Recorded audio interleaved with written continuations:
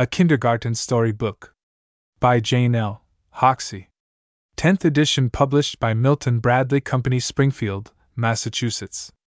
New York, Boston, Philadelphia, Atlanta, San Francisco. 1916.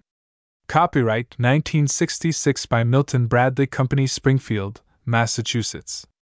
To my father, whose evening story hour is the happiest memory of my childhood, this little volume is affectionately inscribed. Introductory note. A number of the stories in this little book have been told to thousands of children in the kindergartens of Boston, Brooklyn, Philadelphia, Washington, Baltimore, Pittsburgh, and other cities. The delight with which they have everywhere been listened to is an assurance of their appeal to child thought and sympathy. I know no equally simple, varied, and interesting collection of stories for children between the ages of 4 and 6, and I earnestly hope that a kindergarten story book may rapidly win the popularity it merits. Susan E. Blow. Preface. It is the author's aim in this collection to furnish stories for the child that shall be short, simple in form, and familiar in subject, that shall contain much repetition, rhythm, dramatic possibility, alliteration, and also onomatopoetical and imaginative qualities, all of which the young child craves in the literature which is presented to him. The writer has striven to avoid elaborate introductions, long and intricate descriptions, and all those characteristics from which the child instinctively turns. The matter here presented naturally falls under 3 heads: first, original stories; secondly, favorite childhood stories rewritten; thirdly, adaptations of popular tales. Nearly all of the purely original stories are based upon some of the more vital motifs to be found in the best of our fairy lore. Of the favorite childhood stories, Billy Bobtail is evidently founded upon the Bremen Town Musicians, and, as it is given here, it is an adaptation of a story heard frequently during the writer's childhood. It will readily be seen that Kid Would Not Go is only another form of The Old Woman and Her Pig, and that Fox Locks is identical with the tale of Chicken Little. The Wee Wee Woman is supposedly an adaptation of the Old English story of Teeny Weeny. It is given here in the form in which it was told to the author by a friend. The Little Long Tale will be recognized by many as a prime favorite of their early childhood. In the 3 stories from Grimm, it has been the aim to simplify, to shorten, and to eliminate all objectionable qualities, as, for instance, the cruel stepmother element to be found in the original Cinderella. The 2 stories from Mrs. Ewing in the adaptation of St. Tyne's Picciola have proved fascinating to the childish audiences to which they have been presented. Simplicity of form and language makes it possible for the teacher not only to tell the stories contained in this collection, but also to read them to the children, with good effect. Some of the tales, notably the favorite childhood stories rewritten, may be placed in the hands of the children themselves, to be used in the primary grades as supplementary reading material. This little volume is the result of several years of practical experience, and it is hoped that it will prove a valuable addition to the story repertoire of kindergartners and primary teachers. JLH Table of Contents. Original Stories. Dunny Ludwig and Marlene Froggy's Adventure. What Happened on the Road to Grandfather Goodfield's The Lost Comb. The Topsy Stories. The Coming of Topsy 2. How Topsy Kept Warm 3. How Topsy Mothered Her Neighbor's Kittens 4. Topsy's Hiding Place v. Topsy's Babies. Ethel's Friends.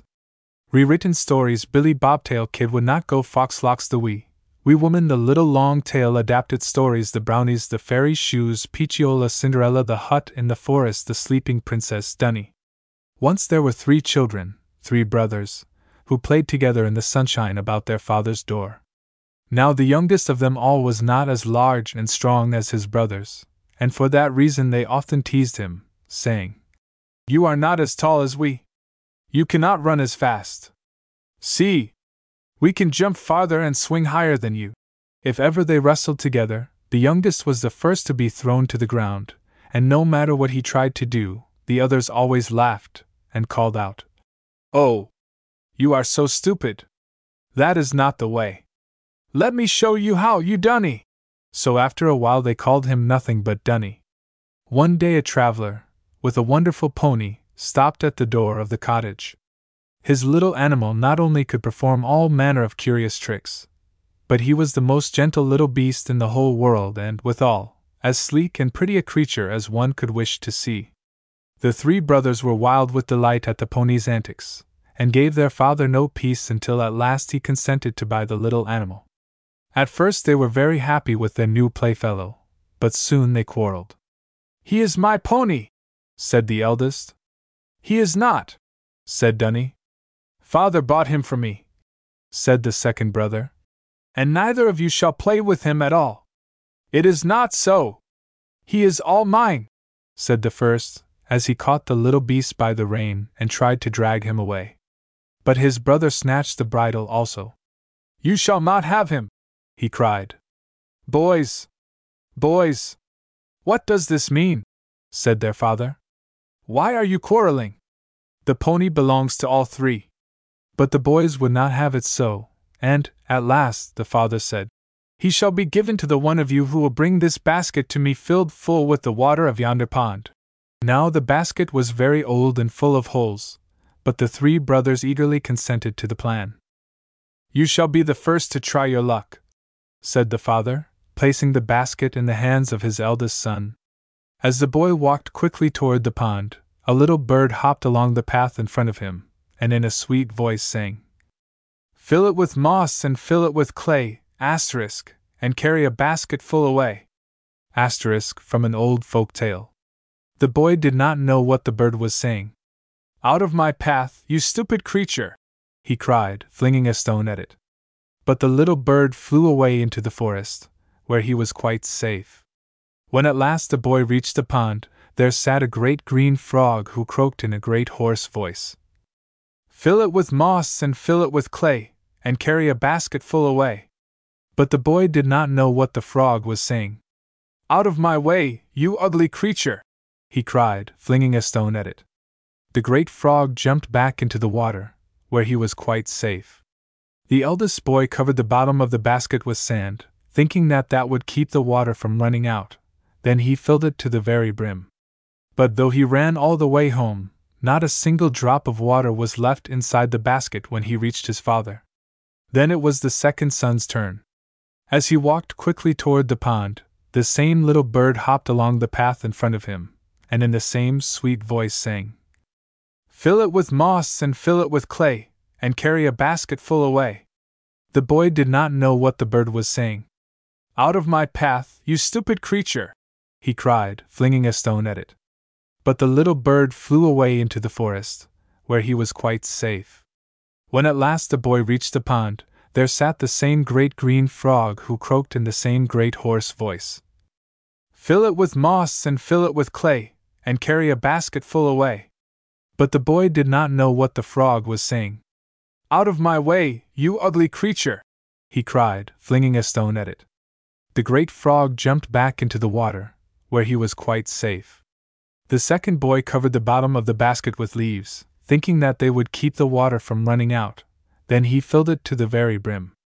But though he too ran all the way home, not a single drop of water was left inside the basket when he reached his father.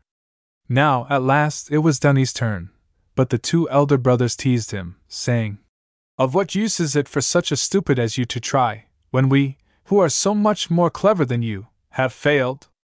As Dunny walked quickly toward the pond, the same little bird hopped along the path in front of him, and in the same sweet voice sang, "Fill it with moss and fill it with clay, and carry a basket full away."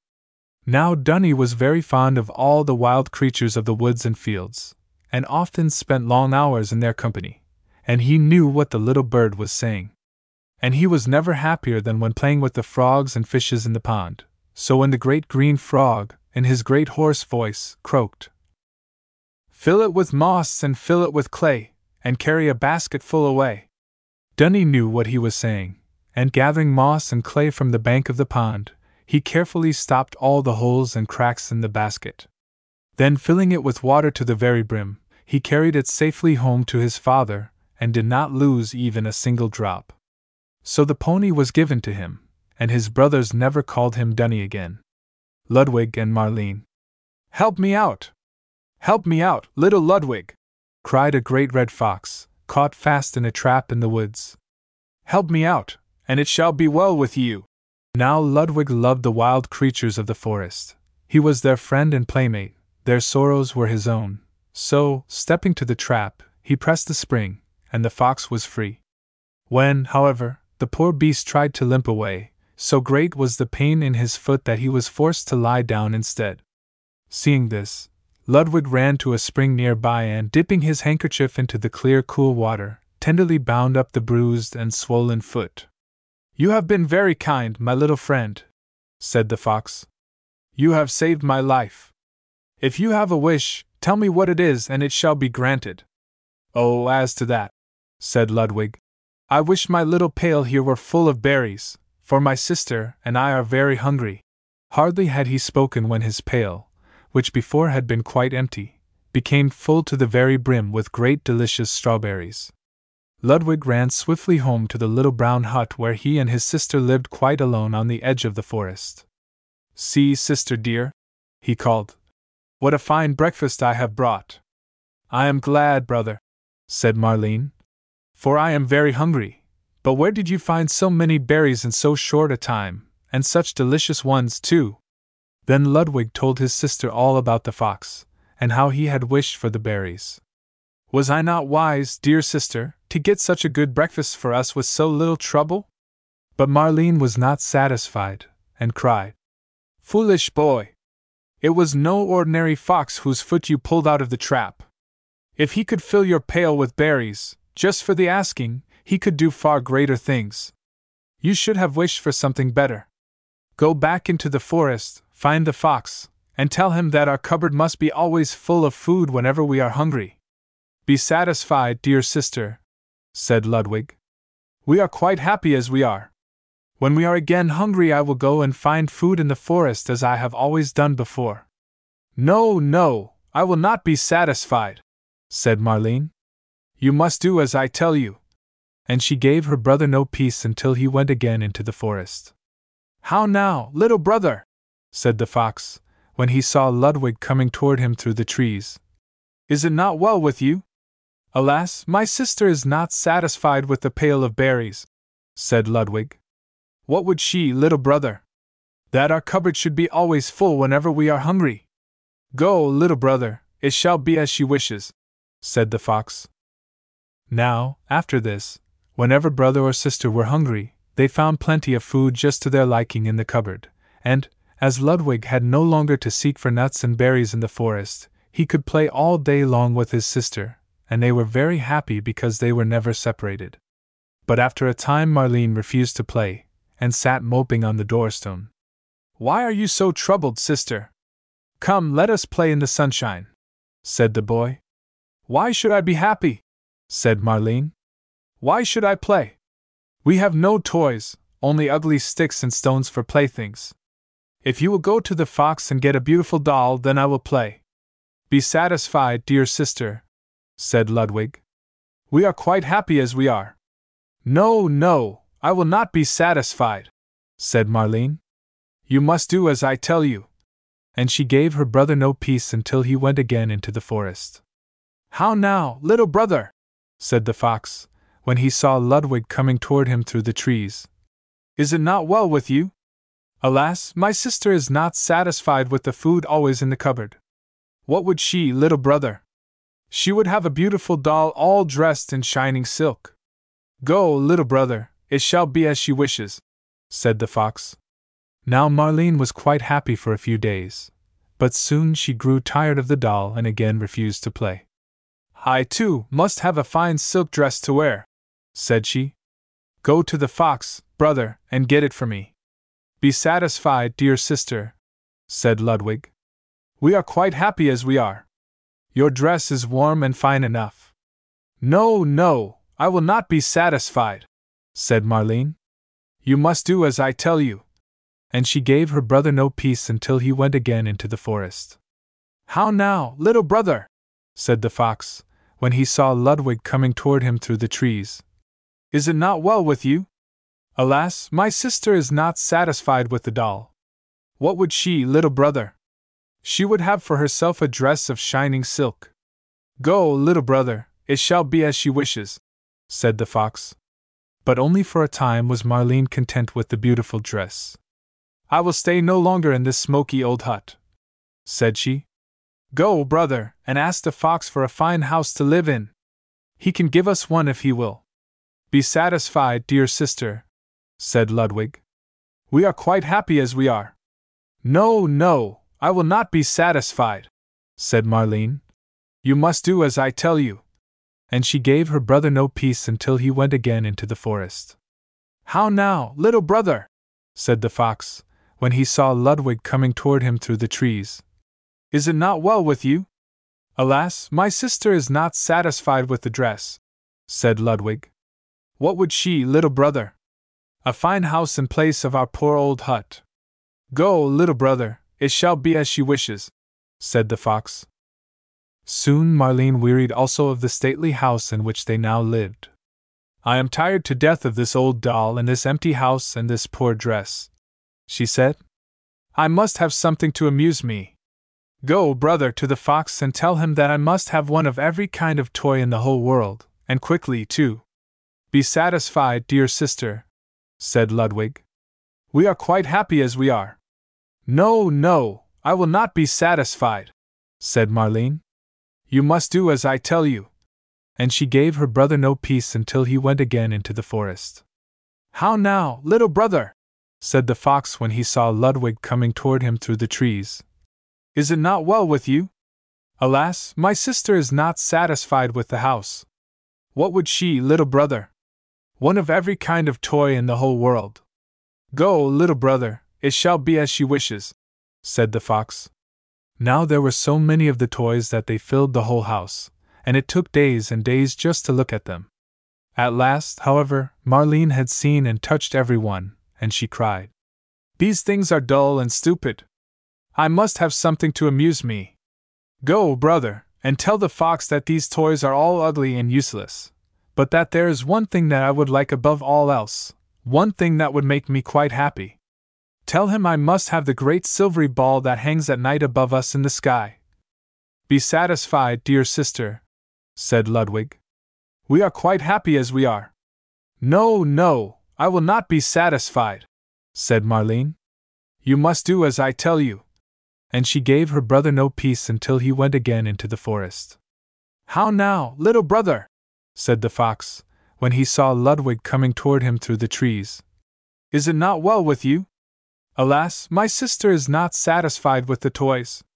"What would she, little brother?" "That the great silvery moon that hangs high in the heavens at night should be her plaything." Very slowly the fox answered, "Go, little brother, it shall not be as she wishes."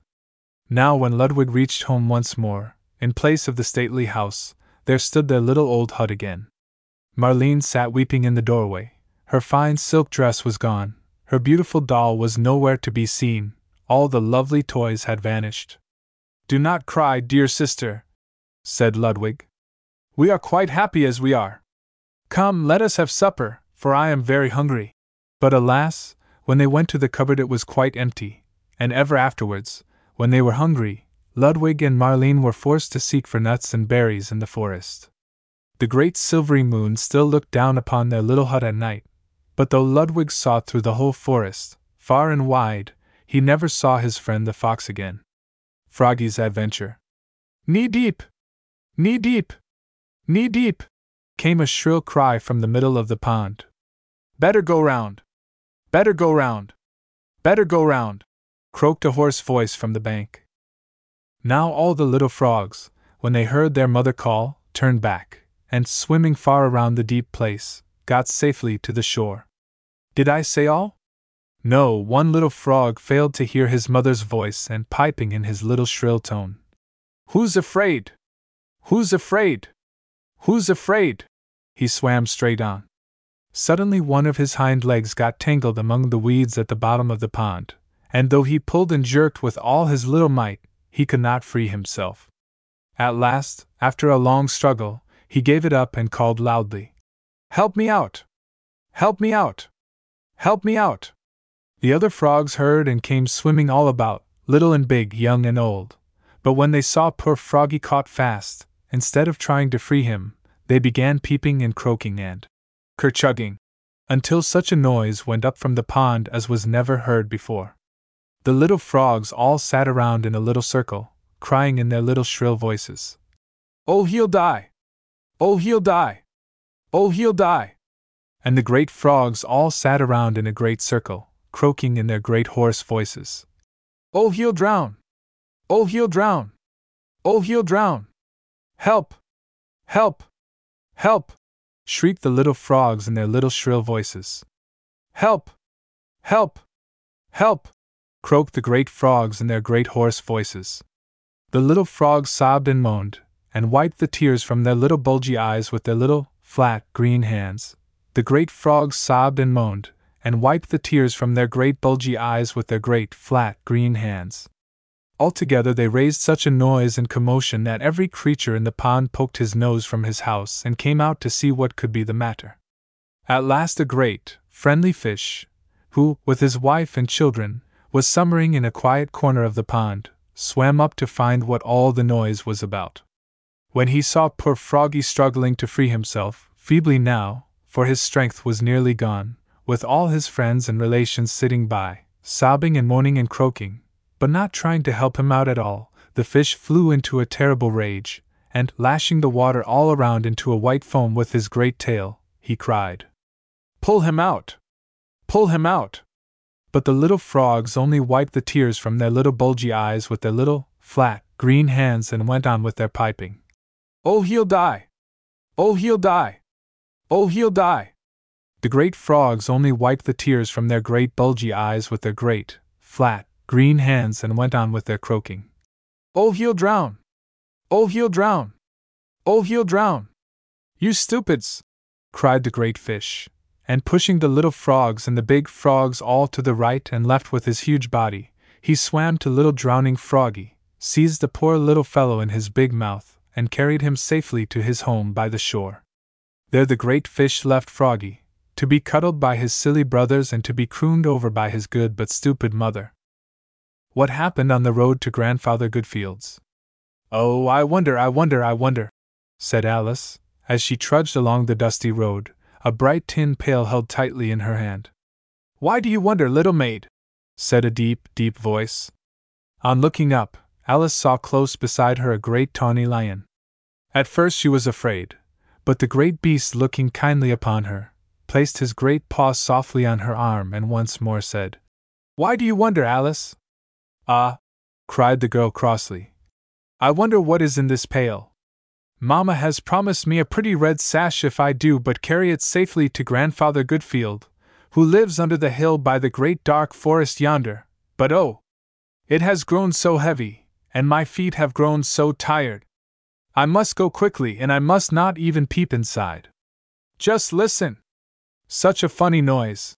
Alice held the pail close to the great lion's ear. "Buzz zee zee zee zee zee zee," came a muffled sound. "Oh, I wonder what can be inside," she said. "Do not wonder, little maid," said the great lion, "but hurry thy little feet as thy mother hath bidden thee, else the sun will be in his bed ere thy journey be ended, and thy little bed will be empty, and thy mother's heart will be heavy with watching." So Alice hastened on. Soon again her little feet were lagging, and once more her eyes turned curiously upon the pail she carried, and again she said, "Oh, I wonder." "Why do you wonder, little maid?" said a deep, gruff voice. On looking up once more, Alice saw close beside her, not her friend the tawny lion, but a shaggy black bear. At first she was afraid, but the great beast, looking kindly upon her, placed his great paw softly on her arm and once more said, "Why do you wonder, Alice?" "Ah!" cried the girl crossly. "I wonder what is in this pail. Mamma has promised me a pretty red sash if I do but carry it safely to Grandfather Goodfield, who lives under the hill by the great dark forest yonder, but oh! It has grown so heavy, and my feet have grown so tired. I must go quickly, and I must not even peep inside. Just listen! Such a funny noise!" Alice held the pail close to the great bear's ear. "Buzz zee zee zee zee zee zee zee," came a muffled sound. "Oh, I wonder what can be inside," she said. "Do not wonder, little maid," said the great bear, "but hurry thy little feet as thy mother hath bidden thee, else the sun will be in his bed ere thy journey be ended, and thy little bed will be empty, and thy mother's heart will be heavy with watching. So Alice hastened on. Soon again her feet were lagging, and once more her eyes turned curiously upon the pail she carried, and again she said, "Oh, I wonder, I wonder, I wonder." "Why do you wonder, little maid?" said a harsh, strong voice. On looking up, Alice saw close beside her, not her friend the shaggy bear, but a gaunt gray wolf. At first she was afraid, but the great beast, looking kindly upon her, placed his great paw softly on her arm and once more said, "Why do you wonder, Alice?" "Ah," cried the girl crossly, "I wonder what is in this pail. Mamma has promised me a pretty red sash if I do but carry it safely to Grandfather Goodfield, who lives under the hill by the great dark forest yonder, but oh! It has grown so heavy and my feet have grown so tired. I must go quickly and I must not even peep inside. Just listen! Such a funny noise!" Alice held the pail close to the great wolf's ear. "Buzz zee zee zee zee zee zee zee," came a muffled sound. "Oh, I wonder what can be inside," she said. "Do not wonder, little maid," said the great wolf. "But hurry thy little feet as thy mother hath bidden thee, else the sun will be in his bed ere thy journey be ended, and thy little bed will be empty, and thy mother's heart will be heavy with watching." So Alice hastened on. Soon again her feet were lagging, and once more her eyes turned curiously upon the pail she carried, and again she said, "Oh, I wonder, I wonder, I wonder." "Why do you wonder, little maid?" said a sweet, soft voice. On looking up, Alice saw close beside her, not her friend the gaunt gray wolf, but a little child like herself. The boy placed his hand softly upon her arm, and with his great dark eyes looking straight into her own, he said, "Why do you wonder, Alice?" "Ah," cried the girl crossly, "I wonder what is in this pail. Mamma has promised me a pretty red sash if I do but carry it safely to Grandfather Goodfield, who lives under the hill by the great dark forest yonder, but oh! It has grown so heavy and my feet have grown so tired. I must go quickly and I must not even peep inside. Just listen! Such a funny noise!" Alice held the pail close to the boy's ear. "Buzz zee zee zee zee zee zee zee," came a muffled sound. "Oh, I wonder what can be inside," she said. "Do not wonder, but let us look and see," said the boy. "No! No!" cried Alice. "My mother has forbidden it. She will never know," said the boy. "Only one little peep. Surely it can do no harm. See, I will raise the cover for you." "No! No!" said Alice, and tightly clasping the pail, she started again upon her journey. "You are so tired," called the boy, running after. "Do but stop and rest a while. See, your feet are really bleeding from the sharp stones you have traveled over. Look, what a soft green bank yonder under the shade of that great tree. Do but sit down upon it for a moment. You will be able to go on all the faster after a quiet rest, then I will go with you." Now Alice was really very tired indeed, and the bank with its cool shade looked so tempting that at last she seated herself upon it, letting her feet sink deep into its mossy side. She clasped the precious pail tightly in her hands, but the noise inside grew louder, and now it had an angry sound. "Oh, I wonder what it can be," said Alice. "Do let me take the pail for a moment," said the boy, drawing it gently from her hand. "Now I will peep inside.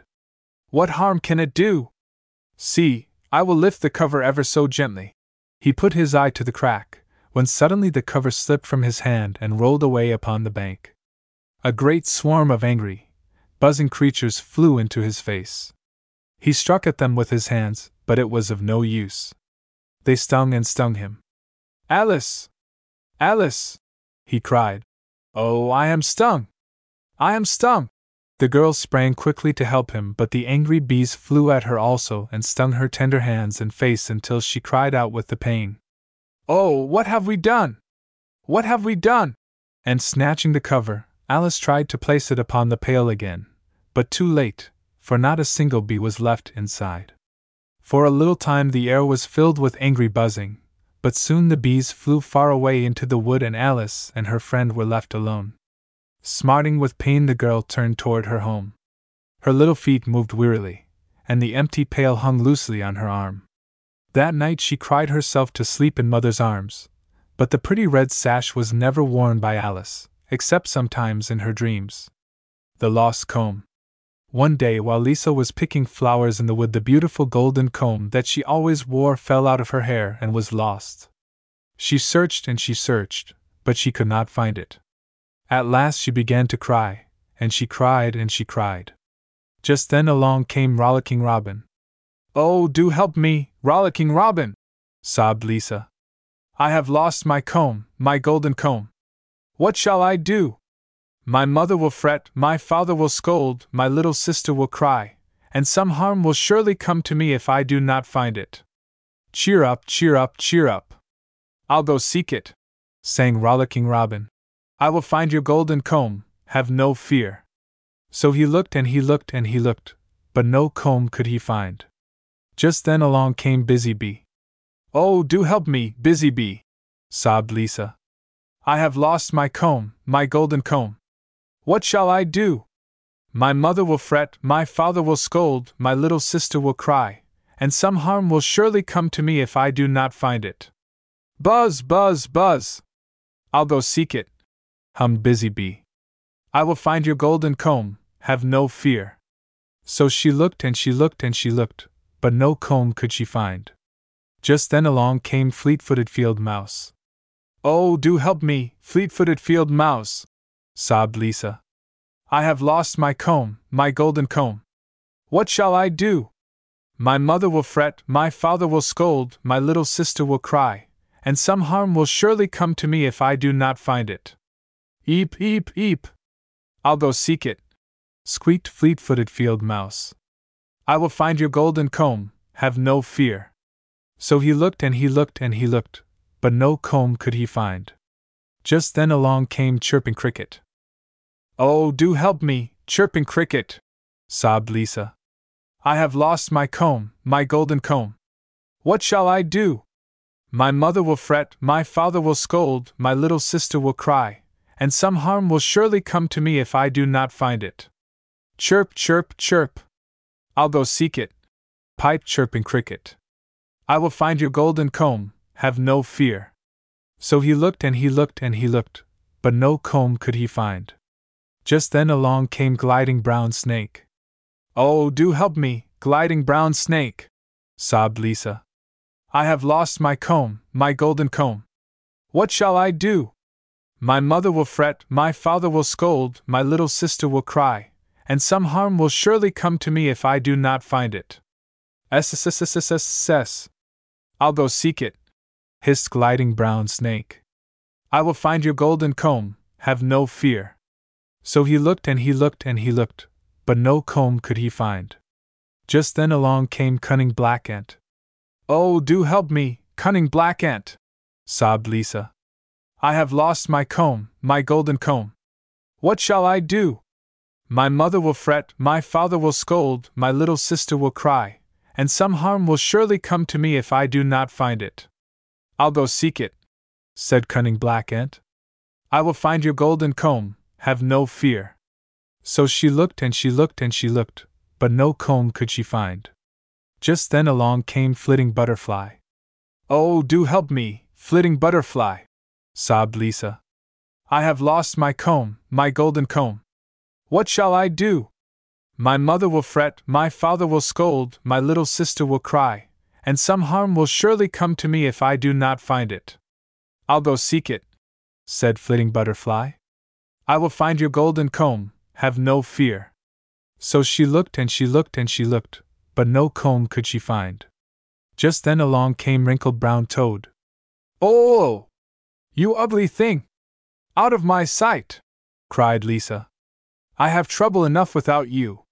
I have lost my comb, my golden comb. No one can find it. Oh, what shall I do?"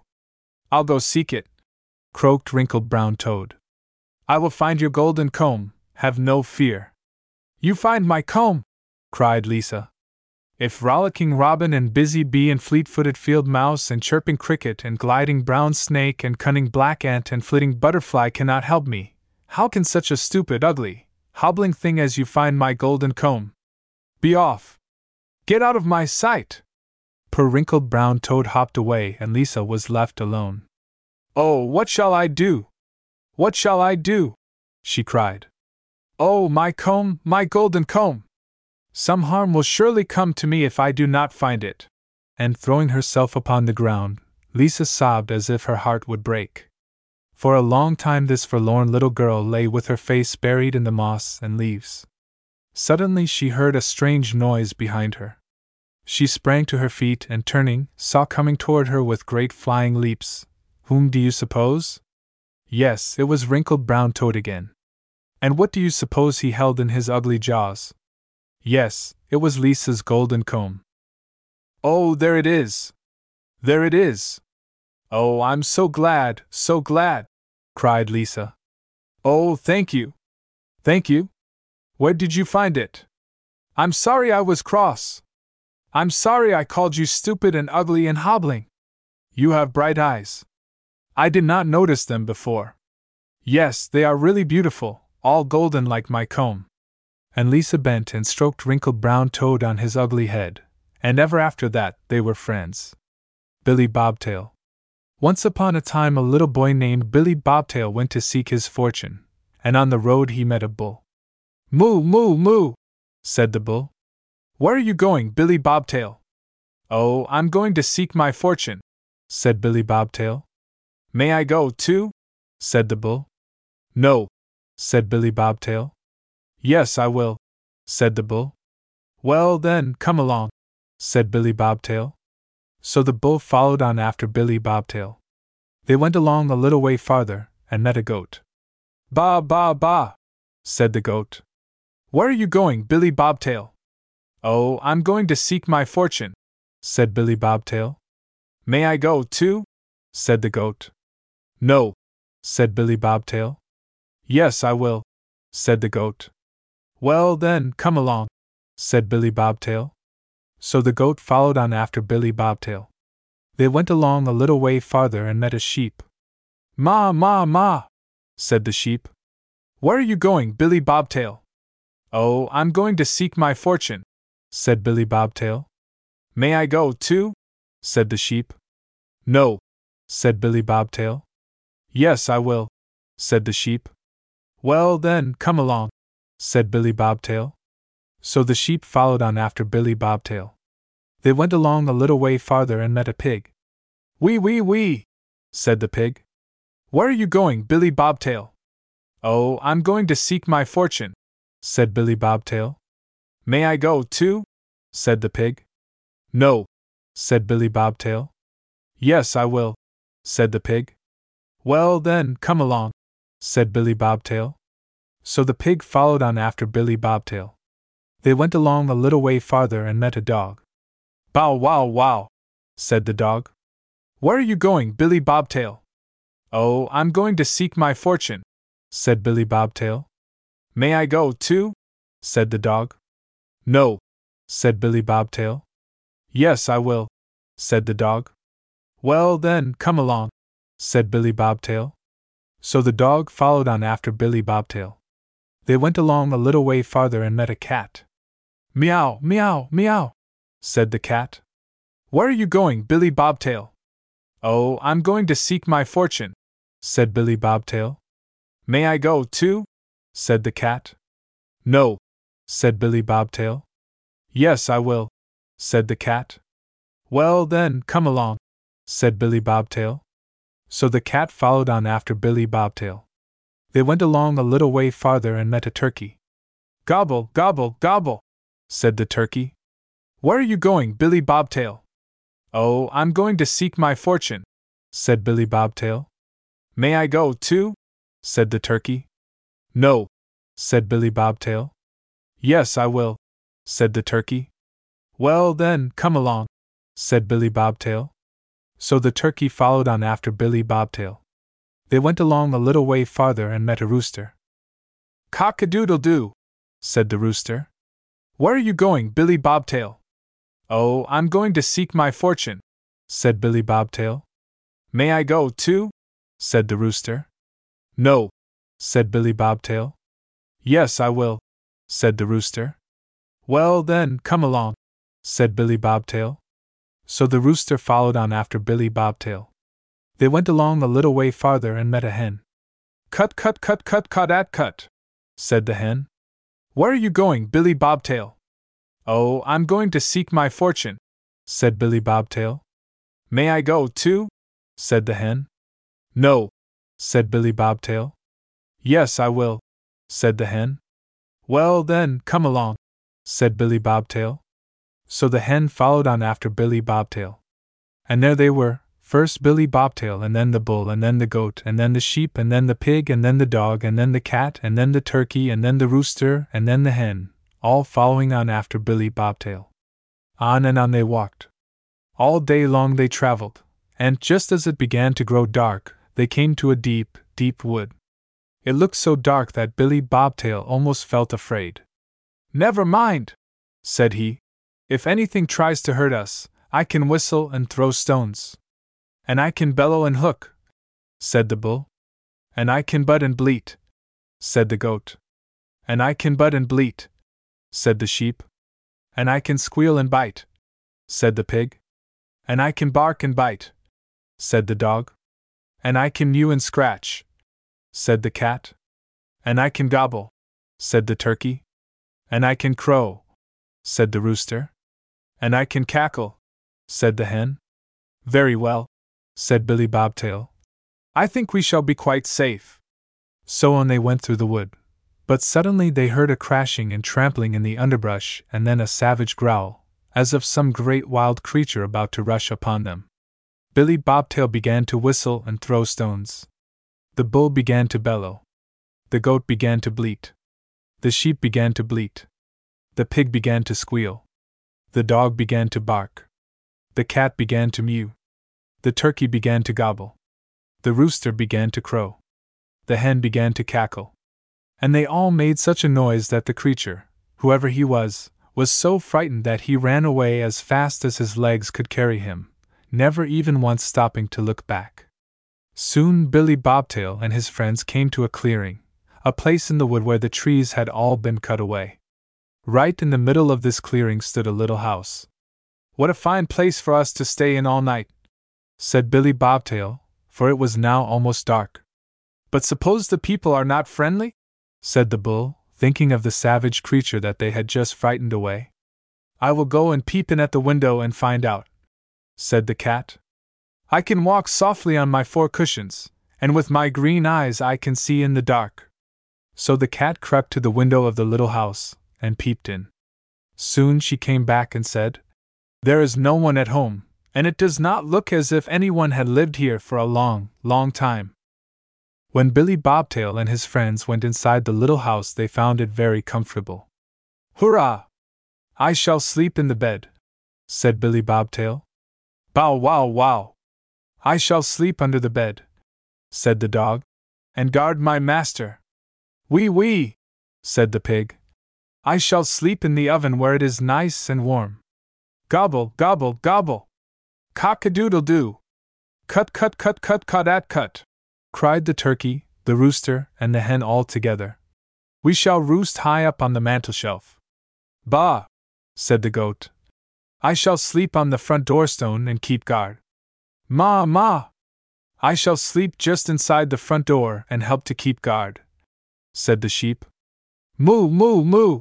Called the bull. The woodshed is the place for me. Meow, meow, meow!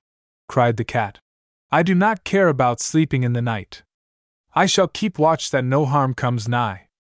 They had a good night's rest. When morning came and Billy Bobtail saw what a cozy house it was and that there was a fine garden too, he said, This is my fortune. I'm not going any farther to seek it. So Billy Bobtail and his friends lived safely in the little house in the clearing for many years, and were very, very happy. Kid would not go. One day as I was going across London Bridge I found a penny and bought a kid. Kid would not go. See, by the moonlight, it is almost midnight. Time Kid and I were home an hour and a half ago. I went along a little farther and met a staff. Staff, staff, beat Kid.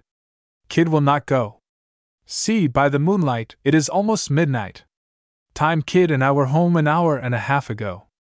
But the staff would not. I went along a little way farther and met a hatchet. Hatchet, hatchet, hack staff!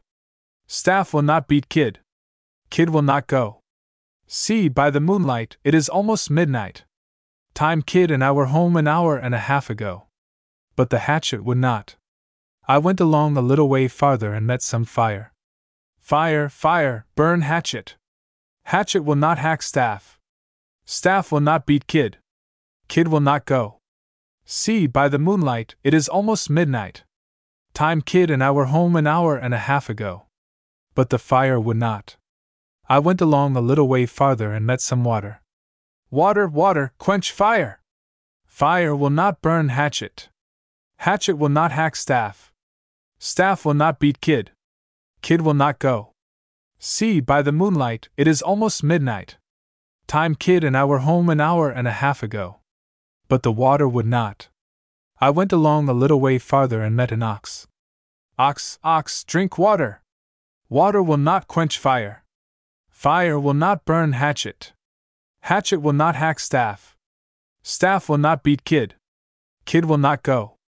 See, by the moonlight, it is almost midnight. Time kid and I were home an hour and a half ago. But the ox would not. I went along a little way farther and met a rope. Rope, rope, hang ox! Ox will not drink water. Water will not quench fire. Fire will not burn hatchet. Hatchet will not hack staff. Staff will not beat kid. Kid will not go. See, by the moonlight, it is almost midnight. Time kid and I were home an hour and a half ago. But the rope would not. I went along a little way farther and met some grease. Grease, grease, grease rope. Rope will not hang ox. Ox will not drink water.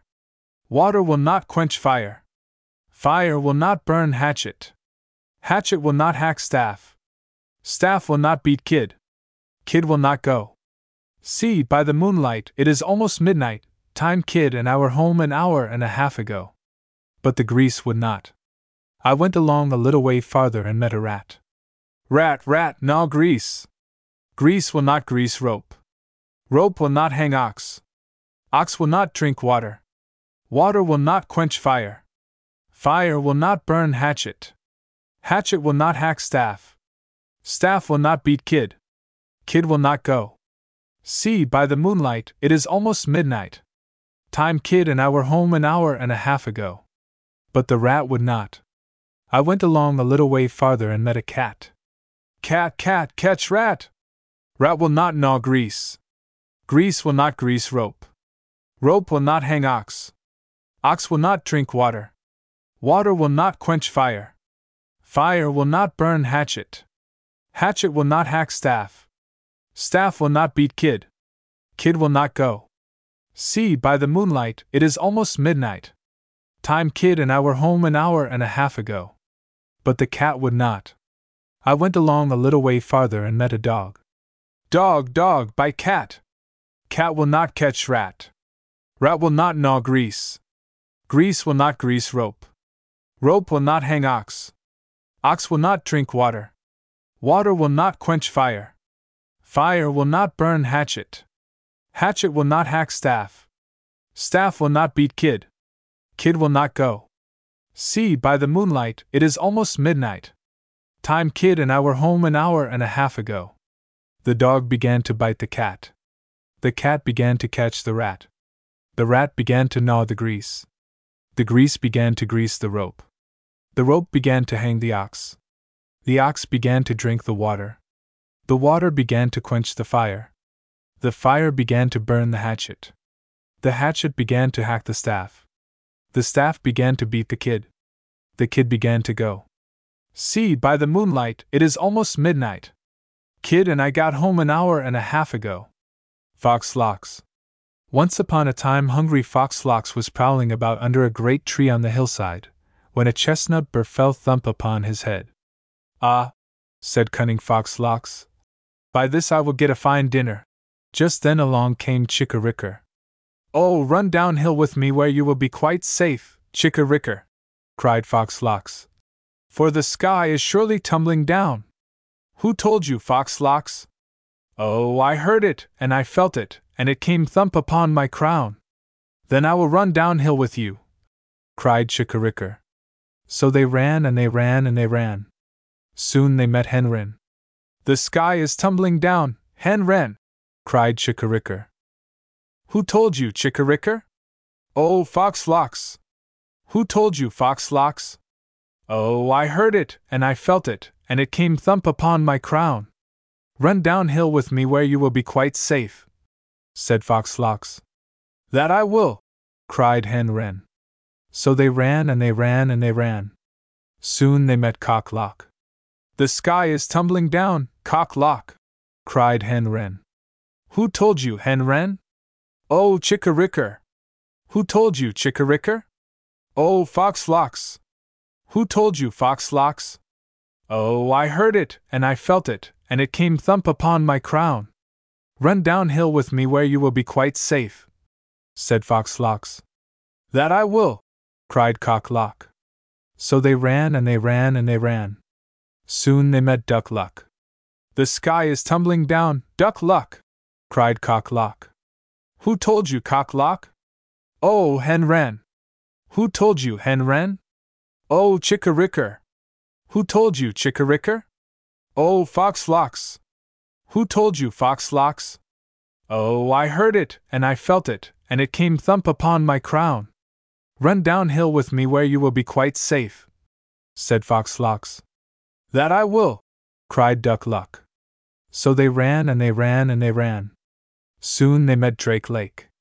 The sky is tumbling down, Drake Lake, cried Duck Luck. Who told you, Duck Luck? Oh, Cock Lock. Who told you, Cock Lock? Oh, Hen Wren. Who told you, Hen Wren? Oh, Chickericker. Who told you, Chickericker? Oh, Fox Lox. Who told you, Fox Lox? Oh, I heard it, and I felt it, and it came thump upon my crown. Run downhill with me where you will be quite safe, said Fox Lox. That I will, cried Drake Lake. So they ran and they ran and they ran.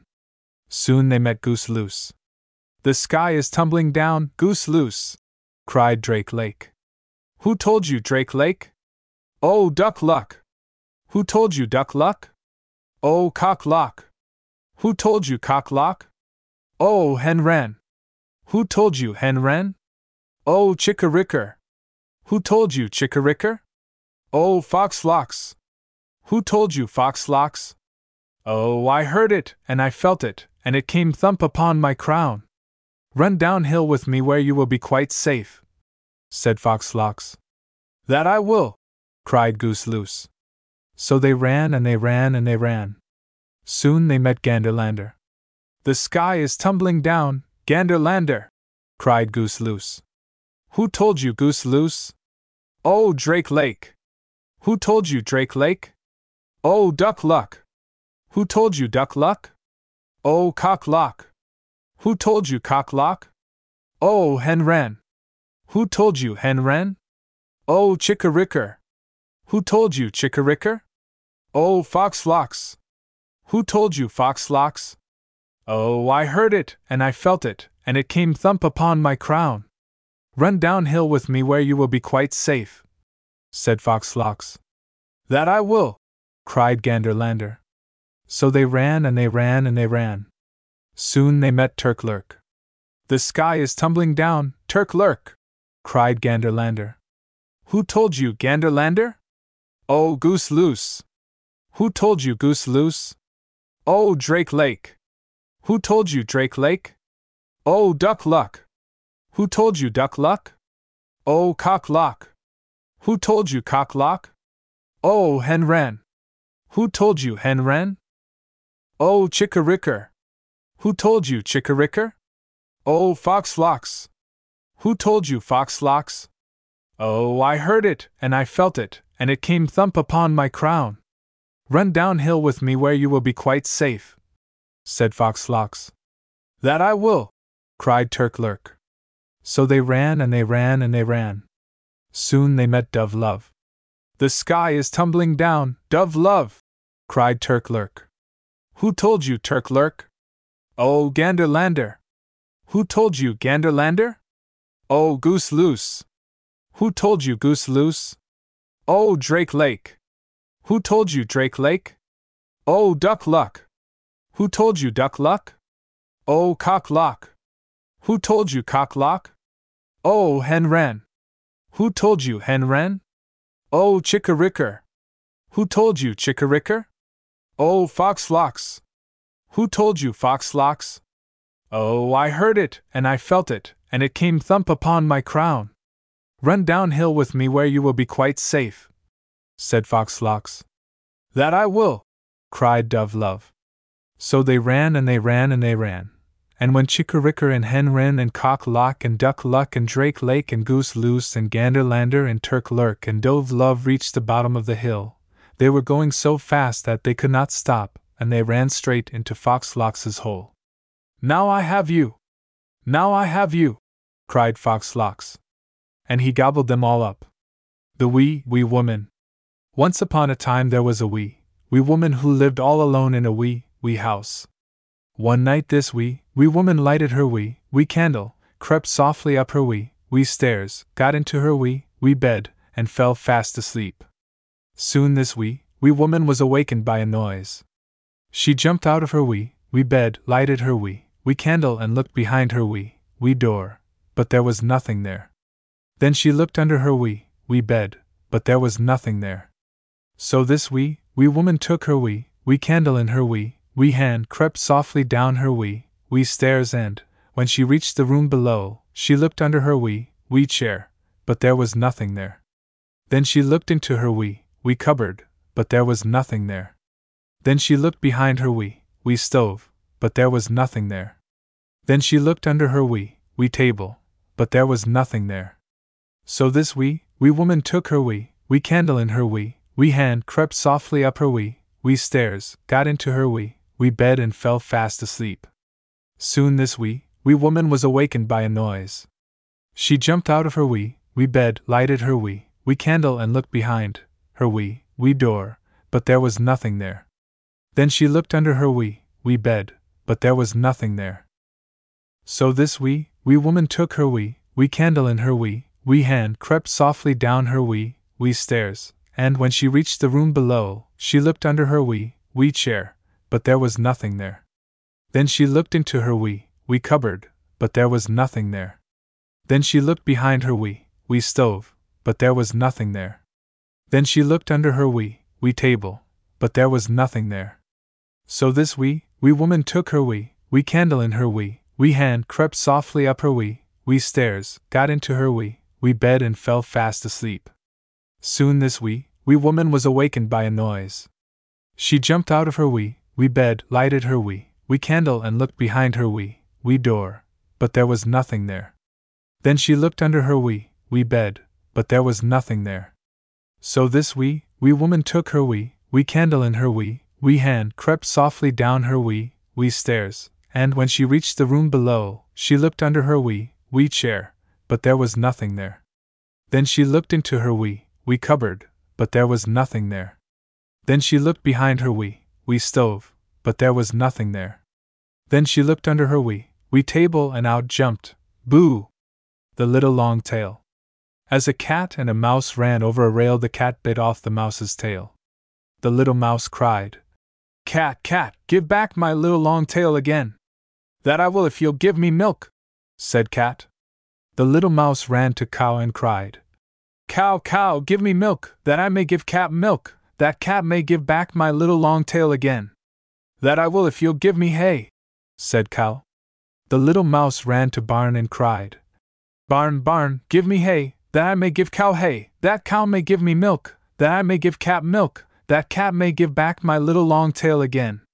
That I will if you'll give me key, said Barn. The little mouse ran to Smith and cried, Smith, Smith, give me key, that I may give Barn key, that Barn may give me hay, that I may give Cow hay, that Cow may give me milk, that I may give Cat milk, that Cat may give back my little long tail again. That I will if you'll give me coal, said Smith.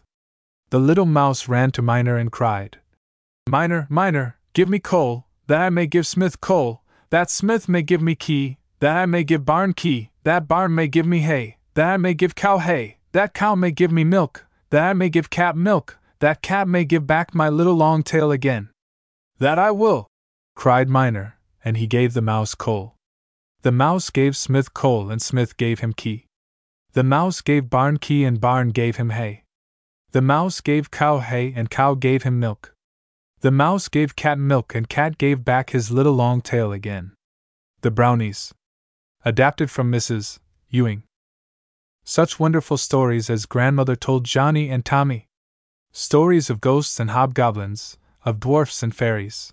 And once she told them about a brownie that was said to have lived in their own family, long ago, a brownie who did all manner of wonderful and useful things. He was a little fellow no larger than Tommy, she said, but very active and very shy. He slept by the kitchen fire, and no one ever saw him. But early in the morning, when all the family were in their beds, this brownie would get up, sweep the room, build the fire, spread the table, milk the cow, churn the cream, bring the water, scrub and dust, until there was not a speck of dirt anywhere to be seen. The children liked this story very much, and oh, how they did wish such a brownie would come to live in their house now. Over and over again they said, "Was there really and truly a brownie, grandmother, and did he really help all the people as you say? How we wish he would come back again! Why, he could mind the baby and tidy the room and bring in the wood and wait on you, grandmother. Can't we do something to get him back again?" "I don't know, my dears," said the grandmother. "But they used to say, in my young days, that if one set a bowl of bread and milk, or even a pan of clear water for him overnight, he would be sure to come, and would do all the work just for that." "Oh, let us try it," said both the boys, and one ran to get a pan, and the other to fetch fresh water from the well, for they knew, poor hungry lads, that there was no bread or milk in the house. Their father, who was a poor tailor, could scarcely earn money enough to buy food for them all. His wife had died when the baby was born, and he could not make as many coats as before, for he must now do all the work of the house. Johnny and Tommy were idle and lazy and too thoughtless to help their father, although they were fine grown lads of 5 and 7. One night Tommy had a wonderful dream.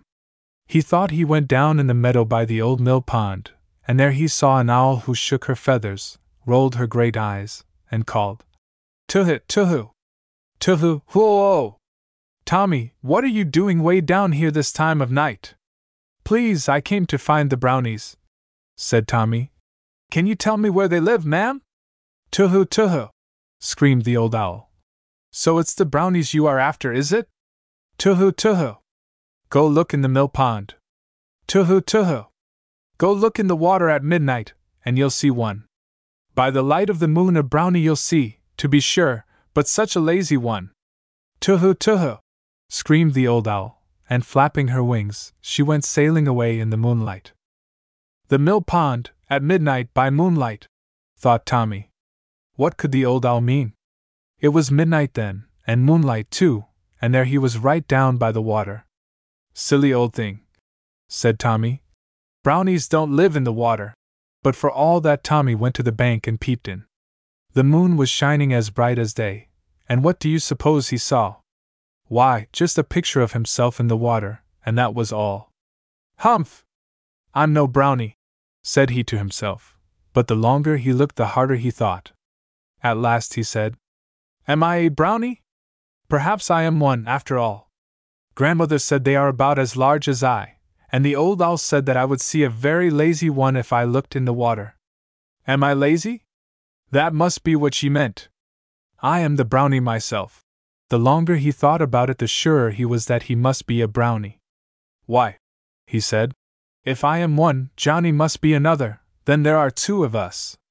I'll go home and tell Johnny all about it." Off he ran as fast as his legs could carry him, and just as he was calling, "Johnny, Johnny! We are brownies! The old owl told me," he found himself wide awake, sitting up in bed, rubbing his eyes, while Johnny lay fast asleep by his side. The first faint rays of morning light were just creeping in at their chamber window. "Johnny, Johnny, wake up! I have something to tell you!" After telling his brother all about his strange dream, Tommy said, "Let us play we really are brownies, John, even if we are not. It will be such fun for once to surprise father and grandmother. We will keep out of sight and tell about it afterwards. Oh, do come! It will be such fun! So these two brownies put on their clothes in a great hurry and crept softly down to the kitchen, where at first there seemed enough work for a dozen brownies to do. Tommy built up a blazing fire, and while the kettle was boiling, swept the untidy floor, while Johnny dusted, placed his grandmother's chair, got the cradle ready for the baby, and spread the table. Just as everything was in order, they heard their father's footstep on the stairs. "Run!" whispered Tommy, "or he will see us." So the boys scampered away to their bed in the loft, and pretended to be fast asleep when their father called them to breakfast. The poor tailor was fairly beside himself with delight and astonishment, and believed that the brownie he had heard so much about in his childhood had really come back again. The old grandmother was delighted too, and said, "What did I tell you, son Thomas? I always knew there were real brownies." Although being brownies was fun for the boys, it was hard work, too, and they sometimes thought they would leave off, but then they would think of their hard-working father and would grow quite ashamed. Things were so much better at home than they used to be. The tailor never scolded now, the grandmother was more cheerful than of old, the baby was less fretful, the house was always tidy, and because the tailor had more time for his work, now that the brownies helped, he could make more coats and could get more money, and the boys did not go hungry to bed as they used to do. But there was always bread and milk enough, and a great bowlful to spare that they set each night for the brownie. At last the tailor said, "I am going to do something for that brownie. He has done so much for us all." So he cut and stitched the neatest little coat you ever saw, for he said, "I have always heard that a brownie's clothes are ragged, so a brownie will need this, I know." When the coat was done, it just fitted Tommy and was very fine to see, all stitched with gold thread and covered with brave brass buttons. That night the little coat was placed by the bowl of milk set for the brownie, and, when the early morning came, the tailor was awakened by the sound of laughter and scuffling in the kitchen. "It's the brownie," thought he, and getting out of bed he crept softly down the stairs. But when he reached the kitchen, instead of the brownie, he saw Johnny and Tommy sweeping and making the fire and dusting and setting the table. Tommy had put on the coat that the tailor had made for the brownie, and was skipping about in it laughing and calling to Johnny to see how fine he looked, but saying, "I wish he had made it to fit you, John." "Boys, what does all this mean?" cried the tailor. "Tommy, why have you put on that coat?" When the boys saw their father they ran to him, and tried to tell him all about it. "There is no brownie, father," they cried. "But we have done the work. And oh, father! We are sorry that we were lazy and idle so long, but we mean to be brownies now, real brownies, and help you till we grow to be big men." The poor tailor was so happy that he knew not what to say, and there were tears in his eyes as he kissed each little son. Tommy and Johnny kept their promise and continued being brownies until they went away to homes of their own. But their little sister grew to be the best brownie of all, and she kept her father's house so bright and clean with mop and brush and broom and dustpan that not a speck of dirt was anywhere to be seen. The Fairy's Shoes. Adapted from Mrs. Ewing. Once upon a time a baby boy was born in a little brown house, far away in a country village, and everybody was invited to his christening and everybody was glad to come. Now the baby's mother had a fairy godmother of whom she was very fond. This fairy was rich and all the people said, "Surely she will bring a present to the baby on his christening day, that is worth a great deal of money." But at last when the time came, what do you suppose she really brought? A pair of stout little leather shoes with copper toes. In spite of the disappointment at the fairy's present, the festivities went merrily on, and, when the party was over and the fairy bade her goddaughter goodbye, she said, "My little present is not quite as shabby as it looks. Those shoes will never wear out, and besides, the little feet that have them on can never go wrong. When your baby has grown large enough to wear those shoes, if you send him on an errand, and tell him to come back quickly, and he forgets and stops to play, those little shoes will help him to remember by pinching his feet and pulling and twitching at his ankles until he will be glad to go on again. They will remind him to go straight to school and to come straight home again as you have bidden him. Indeed, wherever he is sent he will be quite sure to go, and he will come back again at just the right moment, and by the time his feet have grown too large to wear the little shoes, he will no longer need their help." Days passed by, months passed by. The boy was no longer a baby, but had grown large enough to wear the fairy's shoes, and, just as she had said, they always helped him to go the right way. Months sped and years sped, and another baby boy came to stay in the little brown house, and then another and another and another, until the mother had 9 boys. Each one in turn wore the little shoes, and, just as the fairy had said, they never wore out. At last they descended to the 9th and youngest boy and became Timothy's shoes. Now the 8th little boy had rather small feet and had worn the shoes longer than the others. Besides, Timothy was the baby and, for one reason and another like these, his mother hated to put the rough little shoes upon him. For a long time Timothy had gone his own way, which was rarely the right way. At last he played truant from school so often and was late to dinner so many times, that his mother said she could bear it no longer. He must wear the fairy's shoes. So she had them freshly blackened and the copper tips newly polished, and one morning she brought them out and told Timothy to put them on. "Now, Tim dear," she said, "go straight to school this morning. If you don't, these little shoes will pinch your feet terribly." But Timothy did not mind.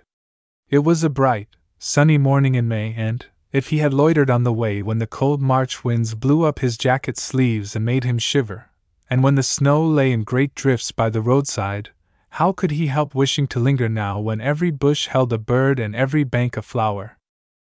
Once or twice Timothy stopped to pick spring flowers, but the shoes pinched his feet and he ran on again. At last he reached the bank overlooking the swamp, and gazing down, he saw great clumps of cowslips, with their dark green leaves and crowns of beautiful yellow flowers. Then Timothy forgot all about school, forgot what his mother had said, forgot the shoes and their pinches, and thought only of the cowslips. Oh, he must have some! In a moment away went his satchel on the grass, and away went the flowers he had picked, and he began scrambling down the bank toward the swamp as fast as he could go. But the little shoes, they meant to go another way. They meant to go to school, and they pinched Timothy's feet and pulled and twitched at his ankles, trying to make him turn about and go in the right way, until he thought his feet would be wrenched off. Timothy was very determined. The harder the little shoes pinched, the more he was bound to have the bright yellow flowers. So, in spite of the pain, he kept on going down toward the swamp. When at last this little boy reached the foot of the bank and came to the edge of the swamp, he found that the cowslips were all out of reach. Still he would have them. Round and round the swamp he went, the shoes pinching and pulling harder at every step, till at last he grew quite desperate, and giving a big jump, he landed right out in the swamp in the very middle of a large clump of the flowers. Then something strange happened. His feet sank down into the mud and water until the little shoes were soaked right off. Poor, wayward Timothy's best friends were gone, but he did not know that. He just waded around in the swamp and picked cowslips to his heart's content. At last, however, Timothy grew very tired. He hurt his foot on a sharp stick. A great green frog jumped into his face and startled him. He had more flowers than he could carry. Suddenly he remembered school and his lost shoes and thought of what his mother had told him. Oh, how he did wish now that he had done just as she asked him to do. "What shall I say to the teacher?" he thought. "Oh, what shall I do? How I wish I had gone straight to school as the little shoes tried to have me go." Weary and sad, Timothy climbed the bank. Wiping the mud from his clothes with his handkerchief and taking his satchel, he started slowly for school again, all the time wondering what he should say to the teacher about being late. At last he reached the door and prepared to tiptoe quietly in, but he had no sooner put his head inside and commenced to make an excuse than all the children began to laugh. Timothy was very much ashamed. He looked to find what they were laughing at, and saw, what do you suppose he saw? Standing in the middle of the floor, in the place in the class where he himself should have stood, were his little shoes, very muddy indeed, and with a cowslip in each one of them. "You have been in the swamp, Timothy," said the teacher. "Put on your shoes." When his lessons and his punishment were over, Timothy was very glad to let the little shoes take him quickly home. And always after that he tried to do what his mother and the little shoes wished him to do. Picciola. Adapted from Saint Tine.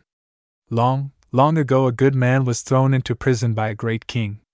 The prison was dark and cold and still, for the gray stone walls and the stone roof and floor shut out the sunlight and all the beautiful sights and sounds of the world. There was no one for the man to talk to, and there was no work for him to do. There was one little window to let in the air, but it was so high up beyond his reach that he could not even get a glimpse of the blue sky. Here he was kept for weeks and months and years, and was not allowed to know anything about his family, friends, or home. At last the door was opened into another part of the prison. The walls of this part were high and strong, and the floor was paved with the same great, gray stones, but there was no roof overhead. Here the wind could come in and the rain and the sunlight. He was allowed to walk here just for 1 short hour each day, and then he had to go back to his dark cell and the door was shut upon him. Once while walking here the prisoner saw a little mound of earth rising between 2 of the great stones of the floor. At first he thought that some tiny worm or insect was trying to build a house for itself. Looking closer he saw that it was only the home of a little plant. The stray seed had been brought by the wind, and it was now sending its roots down into the crevice between the stones. "Poor little plant," said the prisoner. "What a sad home you have found! Shall I not crush you? No! Perhaps you have come to comfort me in this terrible place." Hurrying to his cell, he brought his cup of precious water. "Drink, little one," he cried, as he poured the water out around it. "Drink, and lift up your head." The next day he watched it again and watered it, and the next day, and the next. How bravely it seemed to struggle to push its head up and its roots down, to open its leaves and to catch the dull light. At last the little plant became a dear friend and companion to the man. He would bend over it the whole hour each day and talk softly to it. He called it Picciola, his little one, and as the plant grew and put on new beauty he forgot his wrongs and his heart was filled with love and gentleness. Once there was a storm, and great hailstones beat down upon Picciola. "Ah, my poor little one will be killed!" cried the prisoner. And he bent over her and sheltered her, and the cruel hail fell upon his own head until the storm was past. Fearing that other storms might come when he was shut away from her, he built a little house around her with the wood that was given him to keep him warm, and made a roof over her with a mat which he wove from the straw of his own bed. This made him happy, for, though he could be with his Picciola for but 1 short hour each day, he felt that she was safe. So the little plant grew and grew, and opened her flowers and sent out her perfume to make glad the heart of her lonely friend. But, alas! The day came when Picciola began to droop and wither. She seemed about to die. The poor prisoner was frantic with grief and cried, "Is my little one, my joy, my hope, the only thing for which I live, to be taken from me?" Searching, he found that as Picciola had grown taller her stem had grown larger, and now there was not room enough for it in the crevice between the stones.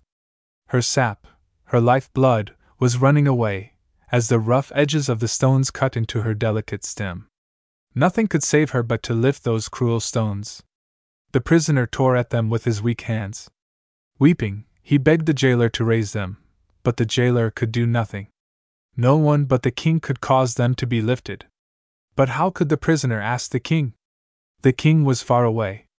The prisoner must send a letter to him, but he had no pen, ink, or paper, so he wrote on his handkerchief with a bit of charred wood and begged, not for his own life, but for the life of Picciola, that the king would cause the stones that were killing her to be raised.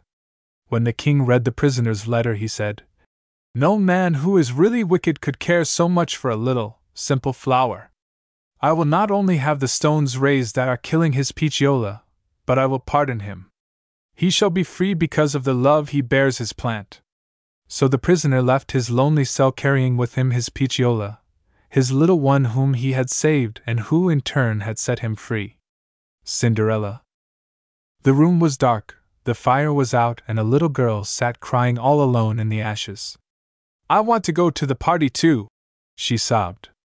"I want to dance and wear a pretty dress, but my dress is ragged. My sisters have gone and left me. Nobody wants me. It's so dark here, I'm afraid. Oh, I'm so cold." The tears ran down the face of this forlorn little girl and fell in the ashes at her feet. Poor child! Poor little maid! She had to wash and scrub and dust, while her sisters did nothing but wear pretty clothes and go to all the parties. They never thought of taking her with them. She was only fit to blacken their boots and to mend their dresses. Because her hands and her hair were sometimes gray and dusty from tending the fire and sweeping the hearth, they called her Cinderella. She had helped her sisters to dress that very night, smiling all the time, but now that they were gone, Cinderella could keep back the tears no longer. She was sobbing as if her heart would break, when suddenly she heard a noise. The room was filled with light, and right in front of her stood a curious little old woman, with a long stick in her hand.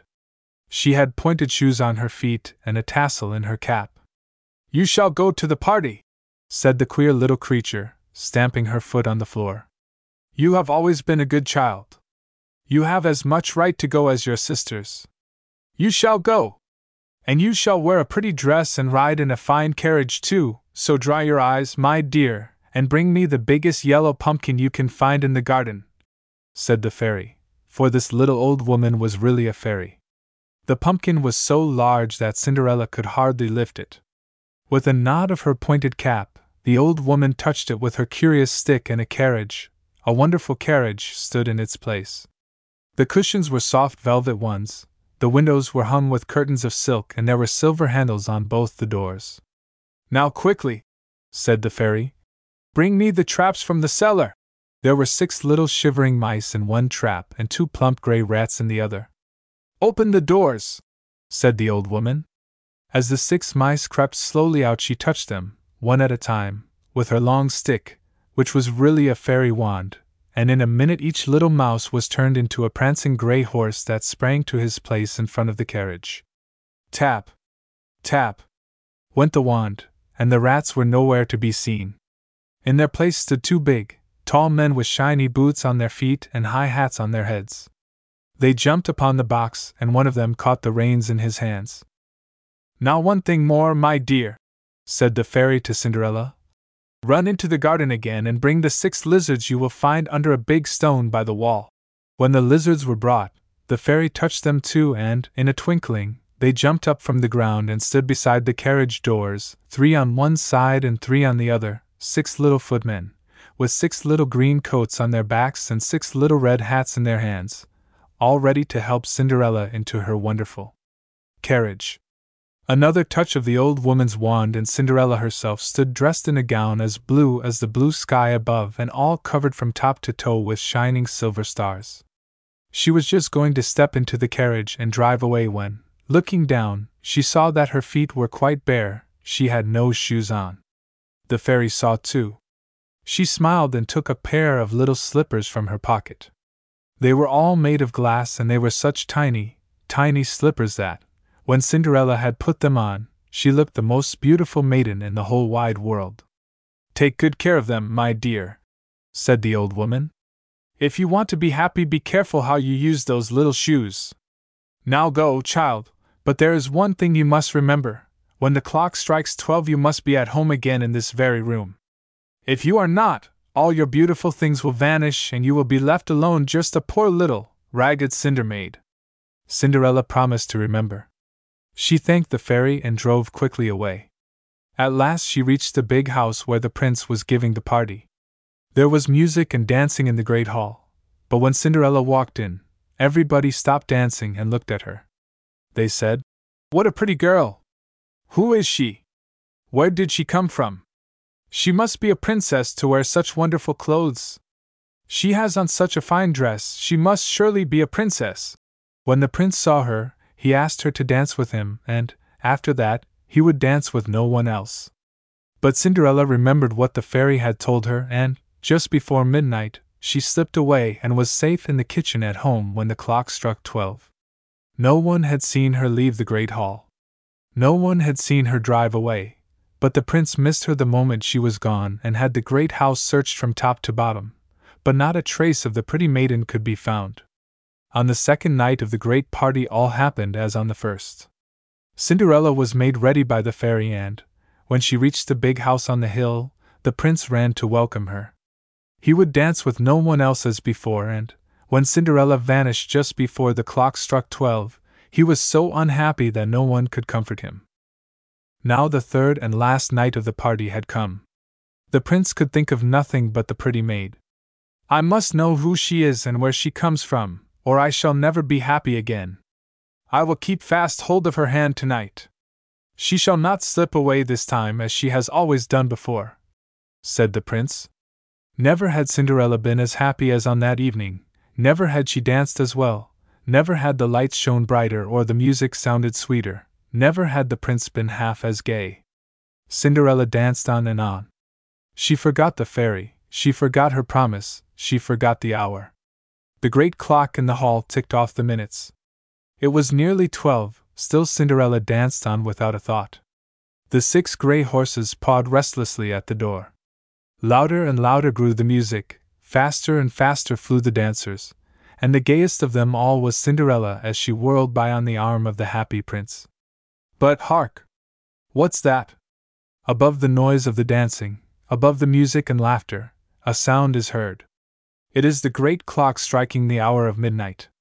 Cinderella heard at last she remembered. She snatched her hand from the hand of the prince. She rushed to the doorway, but she tripped upon the mat and one of her little glass slippers fell off. The prince ran after her, but he stopped to pick up her slipper, and when he reached the gateway the beautiful lady was nowhere to be seen. All was dark and still, only a ragged beggar maid, sobbing as if her heart would break, went quickly away into the night. Poor Cinderella! Her wonderful carriage had vanished, her beautiful dress was gone, nothing was left her but one tiny glass slipper. She stooped, and taking it from her foot she put it carefully into the pocket of her ragged dress, and walked barefoot all the way home alone in the darkness. Time passed, the poor prince could not sleep by night, and could not rest by day, for he had lost his beautiful lady. He had her little slipper, and that was his only comfort. At last he said, "Whoever can wear this slipper shall be my queen and queen of all my people." He took the precious slipper, and he traveled far and near through all the land. He stopped at every cottage, and he stopped at every castle, and he begged every maiden whom he met to try it on. But, alas! He found no one with foot small enough to wear it. At last, one day, he stopped before the only house that, in all his kingdom, he had not visited. Cinderella's sisters hurried to meet him, for it was at their door he stood. They tried and tried to crowd their great feet into the tiny slipper, but it was of no use. The prince was turning sadly away, thinking, "I shall never see my beautiful lady again," when he caught sight of a face at the kitchen window. "Who is that?" he cried. "Oh, it is only Cinderella." "A poor kitchen maid," said the sisters. "Let her be brought." "She too shall try the slipper," said the prince. "No! No! She is too ragged and dirty to be seen. Do you think that a cinder maid can wear your shoe when we cannot get it on?" But the prince would have his way. When Cinderella was brought, her dainty little foot slid into the glass shoe as easily as though she had worn it all her life. She smiled and took its mate from the pocket of her ragged dress.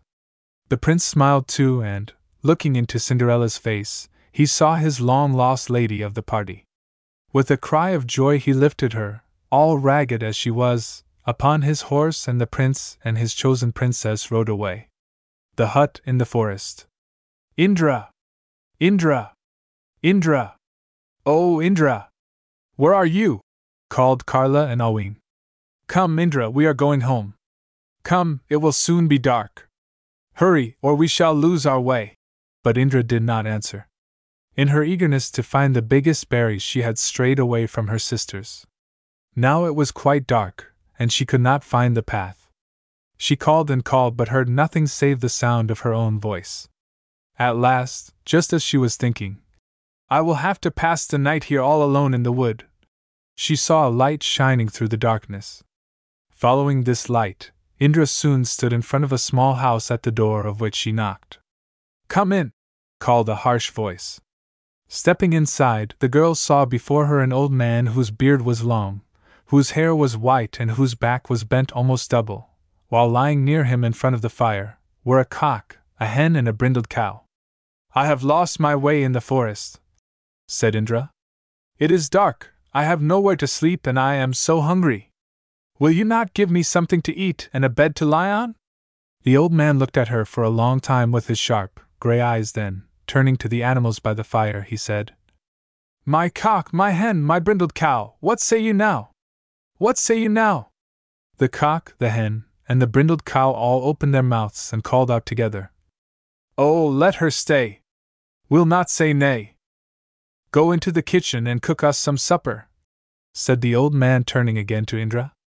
The girl did as she was bidden. Soon a good meal was ready which she placed upon the table, but she gave nothing to the animals, and without speaking to them, or even so much as looking at them, she sat down at the old man's side and ate heartily. Now I am satisfied, said Indra. Show me where to sleep. The animals said nothing. Go into the room above and make ready the 2 beds you will find there, then I will come and lie down and sleep also, for I am weary, said the old man. Indra spread the 2 beds with fresh linen. Then, without giving one thought to the hungry animals below, she laid herself down in one of the beds and fell fast asleep.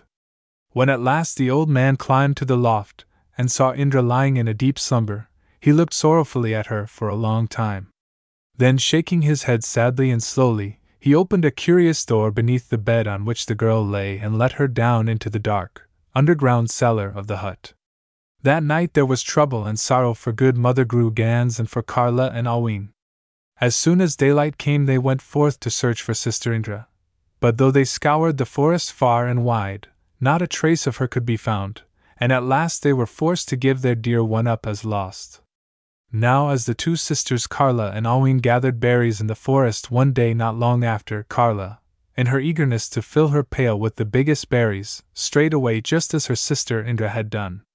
Alwyn was forced to return home alone, and it happened with Karla just as it had with her elder sister. She followed the light that shone from the cottage window, knocked at the door, entered, and saw the old man sitting and the animals lying by the fire. She too begged for food and a bed in which to sleep. Turning to the animals, the old man said, My cock, my hen, my brindled cow, what say you now? What say you now? The cock, the hen, and the brindled cow all opened their mouths and called out together, Oh, let her stay! We'll not say nay. Then the old man sent Karla to prepare supper. Just as her sister had done, she cooked and ate, and gave not so much as a glance or a thought to the hungry animals. Now I am satisfied, said Karla at last. Show me where to sleep. The animals said nothing, but the old man told her to prepare the 2 beds in the loft. After spreading them with fresh linen, the girl laid herself down upon one of the beds and fell fast asleep. When the old man climbed to the loft, and saw Karla lying in a sound slumber, he opened the curious door again and let her also down into the cellar. Now when Karla failed to return home, Mother Gans was lost in grief, and she forbade her youngest daughter, Alwyn, to go into the wood on any account whatsoever. And she said, Shall I lose my youngest and my dearest also? But soon mother and daughter were both so hungry that Alwyn was forced to go into the forbidden forest in search of food. In her eagerness to get the largest and the sweetest berries for her mother, she too strayed away from the path, and all happened with her as it had with her sisters. When Alwyn entered the hut and begged for food and shelter, the old man turned to his animals and said, My cock, my hen, my brindled cow, what say you now? What say you now? The cock, the hen, and the brindled cow all opened their mouths and called out together, Oh, let her stay! We'll not say nay. Then Alwyn thanked the animals for their kindness, and going close to them, she stroked the smooth feathers of the cock and the hen and patted the brindled cow on the white star in her forehead. She made ready the supper and set it before the old man, but before satisfying her own hunger, she said, The good animals are hungry too. I must first get food for them.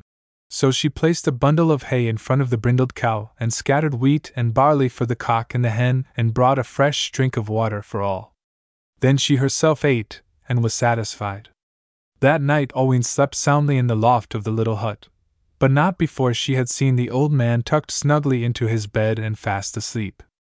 When she wakened, with the first rays of morning light, she thought, I must dress quickly and get breakfast for the poor old man and feed the little cock and the little hen and the pretty brindled cow. But when she opened her eyes she seemed to be no longer in the loft of the little old hut in the wood. Instead of its dingy walls, she saw before her a vast hall hung with cloth of gold and rich embroideries, and light and sunshine and flowers were everywhere. "I am surely dreaming," said Alwyn, pushing aside the rich silken curtain of her bed, which also seemed a part of her dream. She thought to dress herself, but the poor ragged clothes she had put off the night before were nowhere to be found. In their place lay costly garments of satin and velvet. "Oh, this is a dream, thought the girl. She rubbed her eyes again and again as she gazed at the rich curtains and the costly garments and the splendid walls with their gay embroideries. She called aloud. She ran to the old man's bed to see if he were still asleep. There in his place lay a stranger, young and handsome. "Oh, where is the little old hut in the forest, and where is the poor old man? Oh, where is the little cock and the little hen and the pretty brindled cow, and where, oh, where am I?" she cried. At this the stranger wakened and, sitting up in bed, he called softly, "Do not run away. Alwyn! Alwyn! Come back! Come back! Do not be frightened. We are all here. I was the old man with the long white beard, and my servants yonder were the cock, the hen, and the brindled cow. You have saved our lives. You have set us free. You have delivered us from worse than death. I am a king's son, but I was bewitched by a wicked old fairy and forced, in the form of an old man, to live here in a hut in the forest all alone, except for my 3 servants, who were made to take the form of a cock, of a hen, and of a brindled cow. Here we were obliged to stay until someone came to us who showed love and kindness toward my animals as well as toward myself. You have saved us. You have set us free, and this great palace and all within it is yours." And Alwyn married the king's son, and they were very happy together for many, many years. But her sisters were forced to live lives of hardship and poverty until their hearts had grown more kindly toward all living creatures. The Sleeping Princess. Once, a long, long time ago, there lived a brave king and a beautiful queen. They ruled the land wisely. They loved each other dearly, and they would have been happy but for one thing: they had no children. At last there came a day of joy, a day that brought a little princess to the palace. The baby girl grew strong and rosy, and the time for her christening drew near. Then came 12 good fairy godmothers to eat from the king's 12 golden plates, to drink from his 12 golden goblets, and to bring 12 good wishes to his little daughter. Now 13 fairies lived in the kingdom, but, as the king had only 12 golden plates and 12 golden goblets, the 13th fairy was not invited. This made her very angry, and she cried, "I will go to the christening. I will see the king's daughter, and the king shall rue the day on which he dared to slight me." They named the little princess Briar Rose. The first fairy godmother gave her beauty. The second gave happiness. "Wisdom is my gift," said number 3. "Grace shall be hers," cried 4. "I give her wit," said 5. The sixth godmother gave sympathy. The 7th gave wealth. The 8th said, "The princess shall have courage and shall be strong and brave." Number 9 cried, "Health is hers as long as ever she may live." The 10th gave youth. "The Briar Rose shall love her people, and she shall rule gently, and where she goes joy shall go too," said number 11.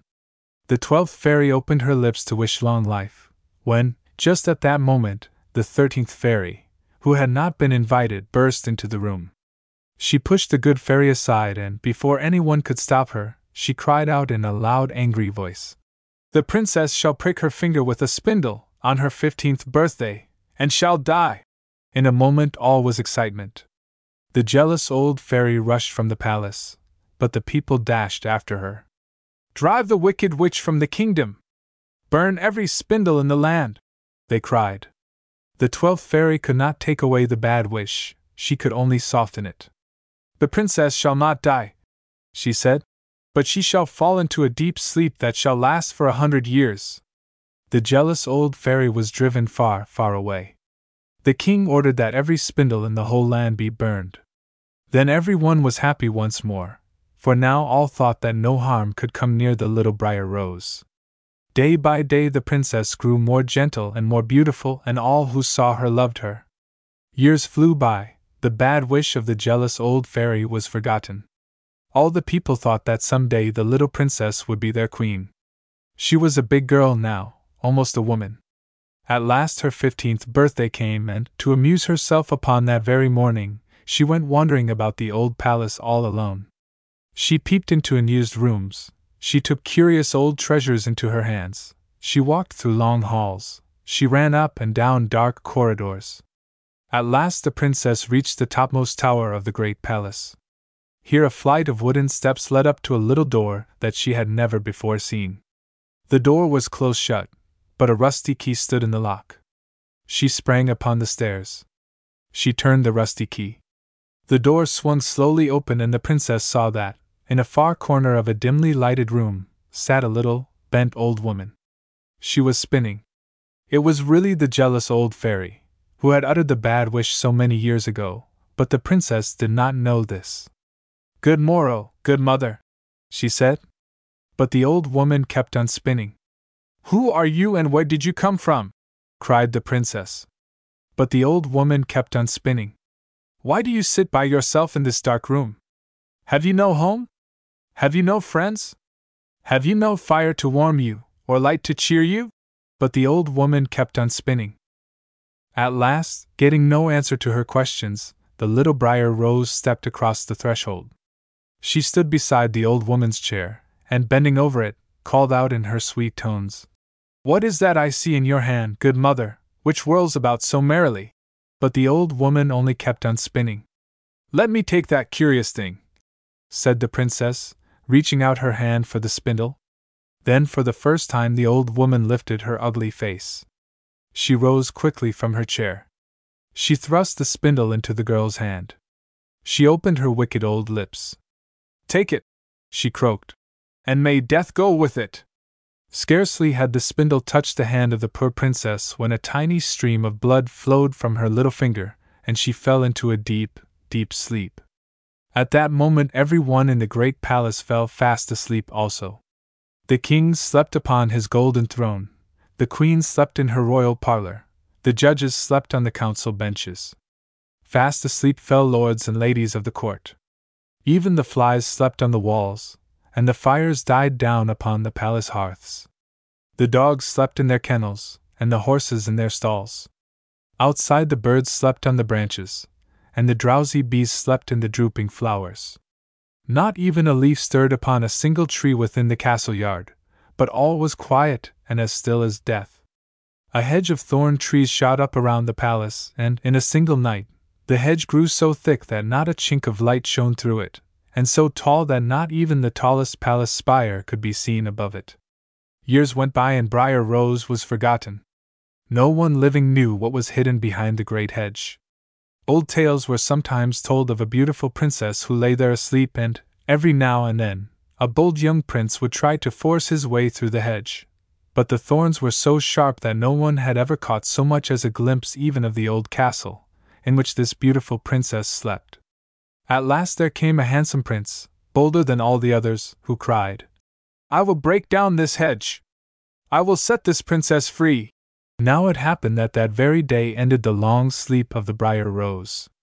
All the 100 summers had just passed by. The wish had come true, and it was now time for the beautiful princess to awake, but the bold prince did not know this. He drew his sword. He rushed upon the hedge, when, lo! The sharp thorns turned aside, the branches opened, and there before him stood the sleeping palace. He burst the gates. Not even a leaf stirred upon a single tree within the castle yard. Not a dog bayed in the kennels. Not a horse whinnied in the stalls. Not a bird sang in the branches. Not a bee droned in the flowers. All was as still as death. He burst the palace doors. There slept the king upon his golden throne. There slept the queen within her royal parlor. There slept the judges on the council benches. There slept the lords and ladies of the court. But the princess, the beautiful princess, where was she? He looked in all the splendid rooms. He searched the halls and corridors, but no princess could he find. He climbed the winding stairway. Higher and higher up he went, higher and yet higher still. At last he reached the little chamber. Would he find her here? He turned the rusty key. The low door opened. He entered. There before him lay, could it be she, the sleeping beauty? Her eyes were closed, but her cheeks were pink like the wild roses at the gate. Her lips were red like the scarlet ribbon that she wore. Her black hair had grown to her very feet, and lay about her like a splendid dress. Would she waken? Thought the prince. He stooped. He caught his breath. He kissed her. The charm was broken. Her eyes flew open and the princess smiled upon her prince. Just at that moment the king rose from his golden throne. The queen swept from her royal parlor. The judges yawned on the council benches. Awake came lords and ladies of the court. Again the fires leaped up upon the palace hearths.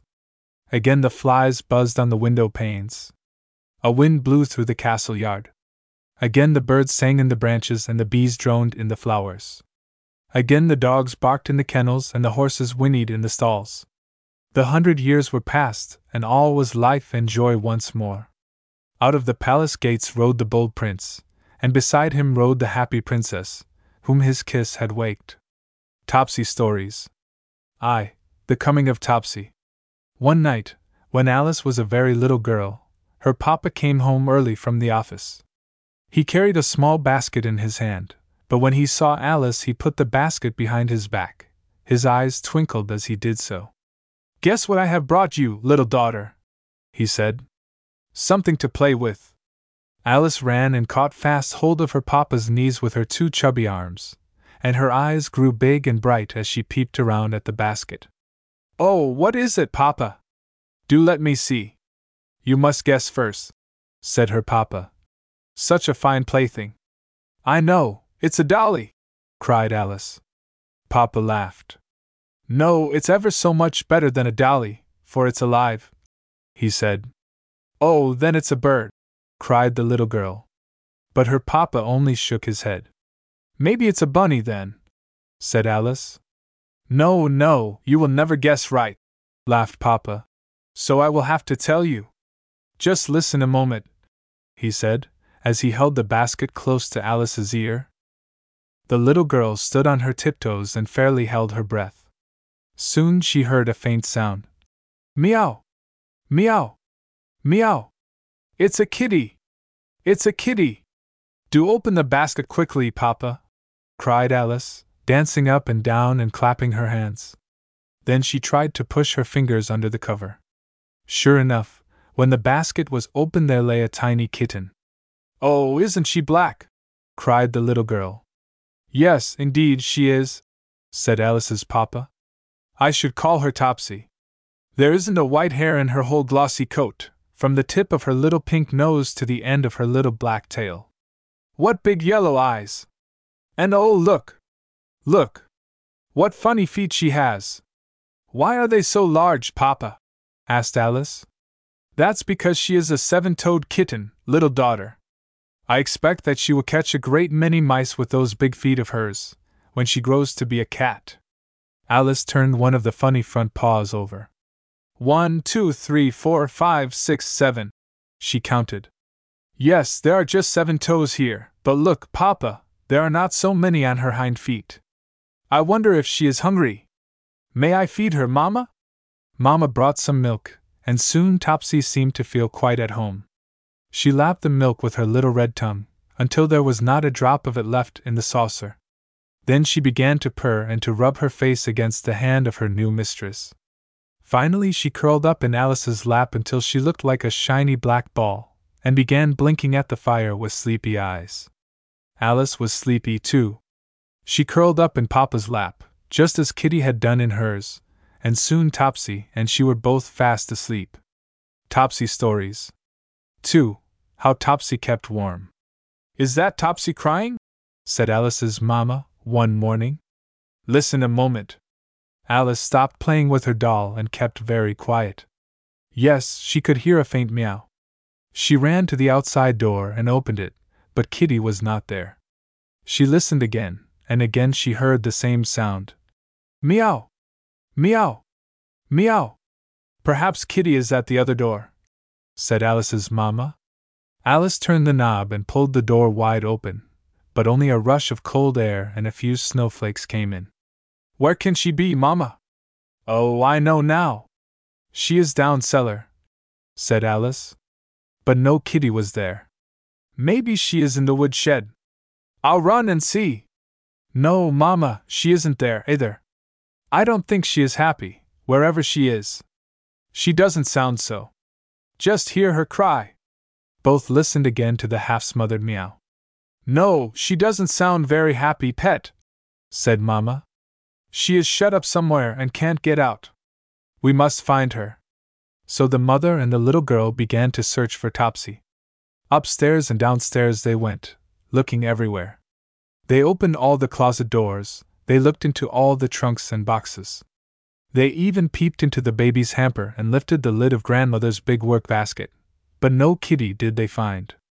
Still they could hear her crying, meow, meow, meow, all the time. Back to the kitchen they went. She must be in this room, said Mama. The meowing sounds louder here than it does anywhere else. Round and round the room went Alice, peeping everywhere. Her mother looked in all the places, too. No kitty in the cupboard, no kitty in the china closet, no kitty in the washtubs, no kitty in the woodbox. At last Alice stood still, quite close to the big stove, wondering where she could look next. Meow! Meow! Meow! Oh, Mama! It sounds loudest right here! Alice's mother bent her head and listened. So it does, she said. Then she put her hand on the door of the big warming oven. She pulled it open, and out walked Topsy, very warm indeed, but not hurt at all. Alice caught Kitty up in her arms and gave her a good hug. The poor cat's fur was quite hot. It's a good thing for Pussy that we found her as soon as we did, said Mama. Alice gave Topsy a saucer of milk, and soon her pet was curled up in the doll's cradle fast asleep and none the worse for her warming. Topsy Stories 3. How Topsy mothered her neighbor's kittens. Topsy had no babies of her own. Tarlequin, her next-door neighbor, had 2 soft, little, cuddly ones. Topsy was lonely. Her tail grew big and bushy, and her eyes grew dark and bright as she trotted off toward the woodshed where, in a barrel of nice-smelling shavings, her neighbor had set up housekeeping. Tarlequin was not at home that morning. Topsy did not stop to knock, but gave a big spring and landed right in the middle of the baby's bed. Then she took one of the babies right in her mouth by the loose skin at the back of its neck, jumped out of the barrel, and ran home as fast as she could. She laid the stolen kitten softly down on her own bed, and began to wash it all over with her funny rough tongue. Soon the kitten began to cry, for it was hungry and missed its own mother. Alice heard the strange sound and ran to find out what it could be. When Topsy saw her little mistress, she curled herself up all around the stolen baby and began to growl and hiss, something she had never done to Alice before. Oh, Mama, do come and see what Topsy has found. Well, well, said Mama. It is one of Tarlequin's babies. Where did she get it? Why are Topsy's eyes so shiny, and why does she growl at me, Mama? I am afraid to touch her, said Alice. She thinks that you are going to take the kitten away, little daughter, but it will never do to let her keep it. Tarlequin will miss it, and besides, we have no way of feeding it. Alice's mother began to talk softly to Topsy. After a while she put her hand down and gently stroked the cat's face. Very soon Topsy allowed Mama to take both herself and the little kitten up in her arms. Then Mama carried them back to Tarlequin's barrel in the neighbor's woodshed. Tarlequin was at home this time. She seemed very glad to see her lost baby back again and called, Meow! Meow! Meow! Mama stroked Tarlequin, saying, Nice kitty! Nice kitty! Then she put Topsy right down in the nest beside Tarlequin and stroked her. Soon the 2 cats were purring softly and licking each other, and the 2 kittens by turns.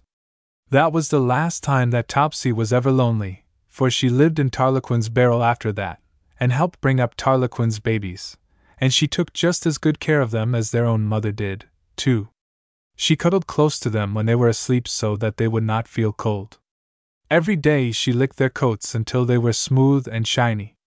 When the kittens were big enough, Topsy brought them all the plump mice they could eat, and she let them tumble and scramble all over her, nip at her ears and play with her tail as much as ever they liked. Isn't Tarlequin real good, Mama? said Alice one day, as she saw her pet frolicking with the two kittens. To let poor Topsy help bring up her babies. Yes, indeed, said Mamma. And I wonder if there was ever a family of kits before that had two mothers at the same time. Topsy Stories. 4. Topsy's Hiding Place. All around the kitchen they went, playing hide and seek. Topsy hid under the stove, Alice hid in the cupboard. Topsy hid behind the wood box, Alice hid under the table. Topsy hid in the corner back of the coal hod, Alice hid in the folds of Mamma's big apron hanging behind the kitchen door. But they never failed to find each other, and always had a great frolic after each one's hiding place was discovered. At last the play was over and Topsy went fast asleep, lying on her back in the doll's cradle. She looked very funny, with her paws sticking straight up in the air. Soon Alice wanted to put Dolly to bed, so Topsy found another nice resting place, stretched out in Mamma's work basket, with her front paws lying on the pincushion. But when Mamma came for thimble and thread, Kitty was forced to move again. Meow! Meow! She said. I will get out of everyone's way, and go where I can sleep as long as I please without being disturbed. So Topsy sprang upon the table, then upon a tall folded screen nearby, and with a big jump, landed at last on the very tip-top of the china closet. No one saw her. She crept far back against the wall and was soon fast asleep, lying in a nice warm corner, just under the ceiling. After a time Alice grew tired of playing with her doll and looked about for Kitty, but Kitty was nowhere to be seen. The little girl went to the door and called, Kitty! Kitty! Kitty! But no Kitty came. She called again, but no shrill meow answered her. She called again and again, but still no Topsy was to be heard or seen. Oh, Mamma, where can Kitty be? Said Alice, with tears in her eyes. I am afraid she is lost. I haven't seen her for ever so long. Have you looked in all the hiding places? Perhaps she has gone fast asleep somewhere and doesn't hear you call, said Mamma. So Alice began to search for her pet, but though she looked everywhere, no Kitty did she find. She called and called again, but all in vain, no Topsy answered her. Never mind, little daughter, said Mamma. Kitty has probably gone off hunting and will surprise you by and by with a big fat mouse. So Alice was comforted, and though she felt very lonely with no furry ball snuggled in her lap and no bright-eyed playmate scampering at her heels, she tried to be happy playing with her dolly and looking at her new picture book. At last the long day was over and night came. It brought no Topsy, but it did bring Papa from his work. When Alice saw him coming, she ran out to meet him and, throwing herself into his arms, poured out all her trouble. Oh, Papa, Topsy is lost! We can't find her anywhere. She has been gone all day long. I have looked, and called, but she doesn't come. Papa comforted his little daughter as papas know how to do. Cheer up, little girl. We will find her after supper, he said. When the pleasant evening meal was over and all the family sat around the cozy fire, Papa said, I think I know how to make Topsy come, if she is in the house. Oh, how? Cried Alice. Papa said nothing, but he puckered up his lips and began to whistle in loud, shrill tones. At the first note something stirred on top of the china closet. Then there was a short, protesting meow. Papa kept on whistling. Kitty stood up and began to stretch. As the shrill music continued, Topsy walked to the edge of the cupboard and looked down. Oh, there she is! There she is! Cried Alice. Oh, my own dear Kitty!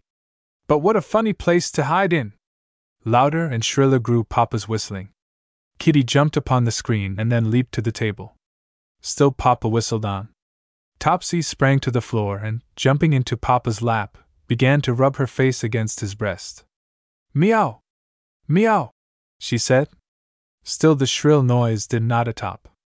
Pussy put her front paws high up on Papa's chest and rubbed her face against his chin, at the same time nipping it gently with her teeth and calling, Meow! Meow!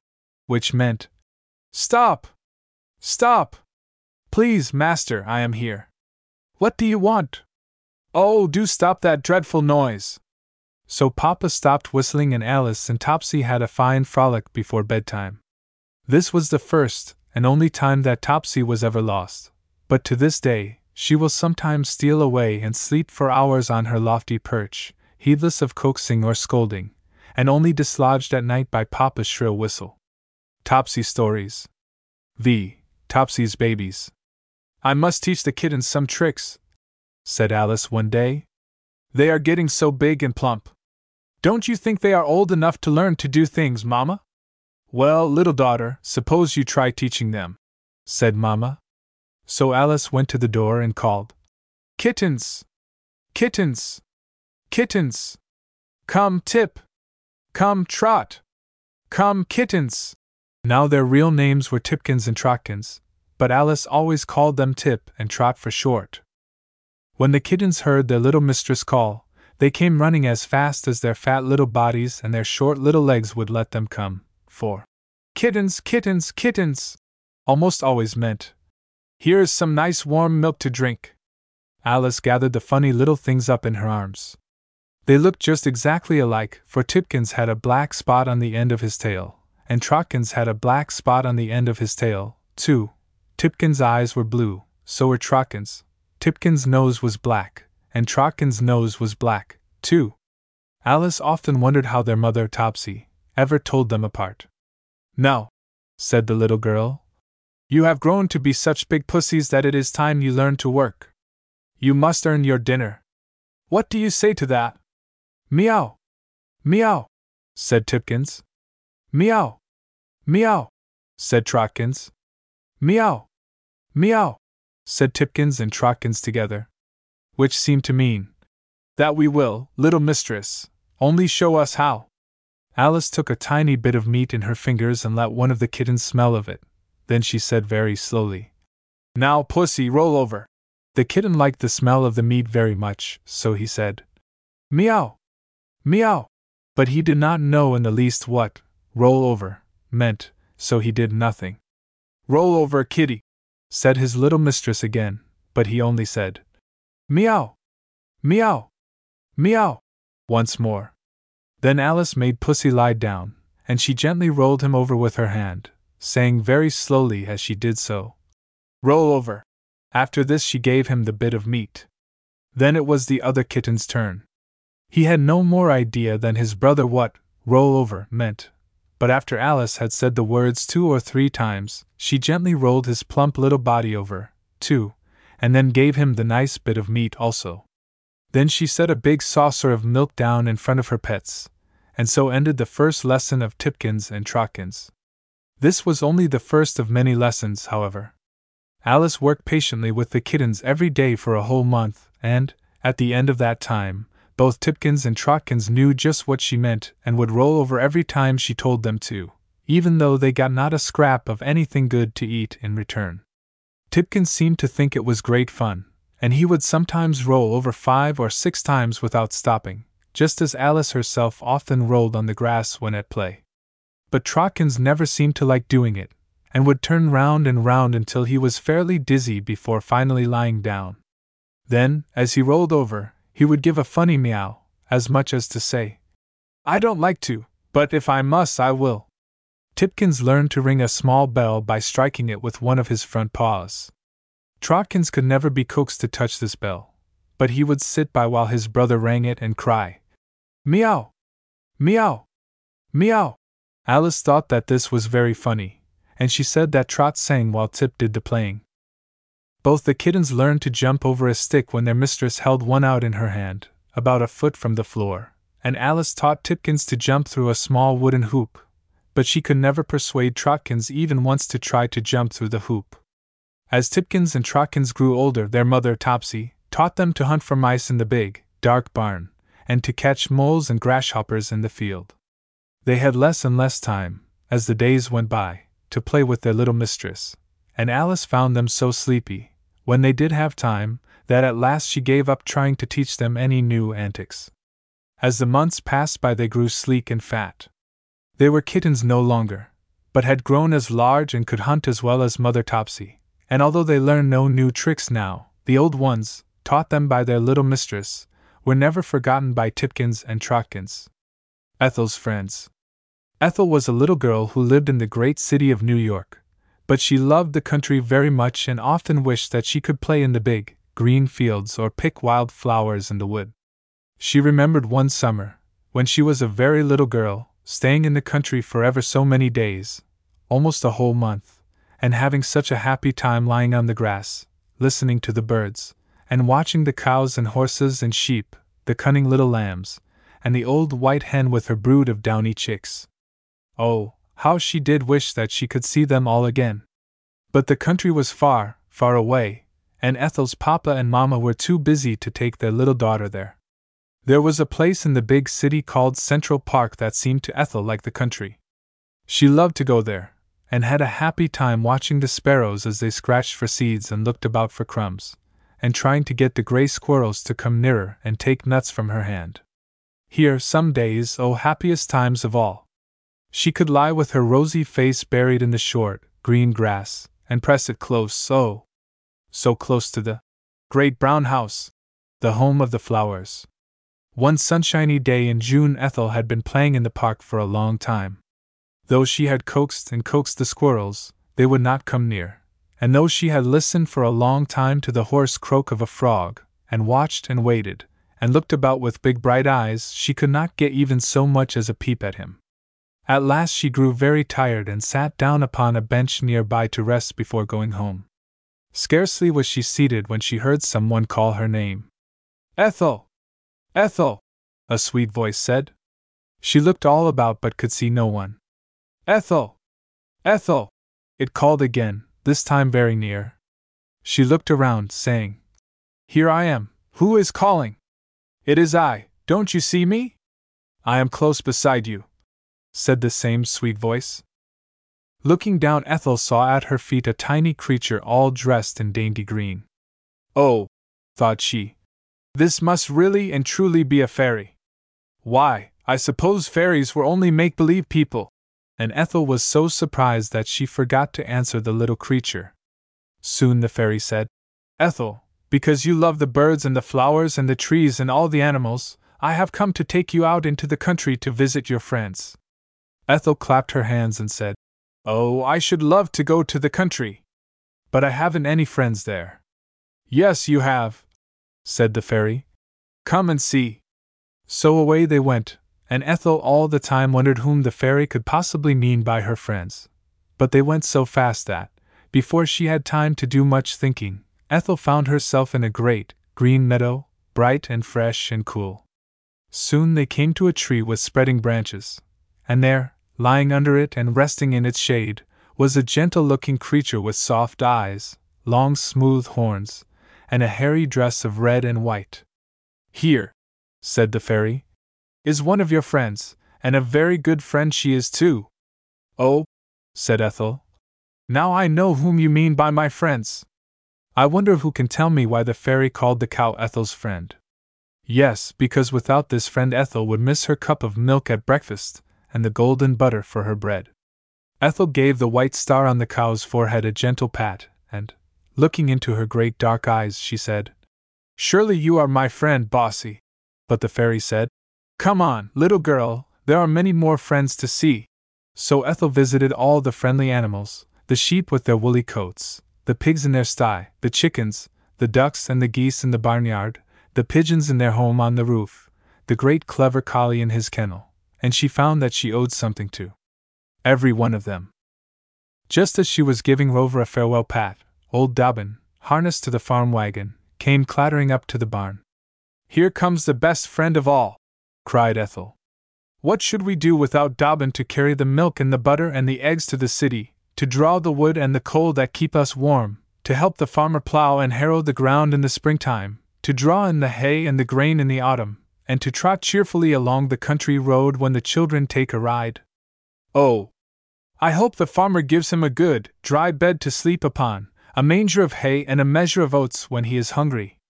I hope he combs and smooths Dobbin's black coat well, and puts a blanket on his back when the weather is cold. I'm sure the farmer wouldn't cut off Dobbin's shiny black tail for the world, for how could Dobbin drive away the flies that trouble him, without his tail? I know that there is always plenty of fresh water for Dobbin to drink whenever he is thirsty, and that, sometimes, the children give him a lump of sugar to eat. The farmer never lets Dobbin lose a shoe, I'm sure, for fear he might go lame, but always takes him to the blacksmith if only a nail is loose. Buzz zzz.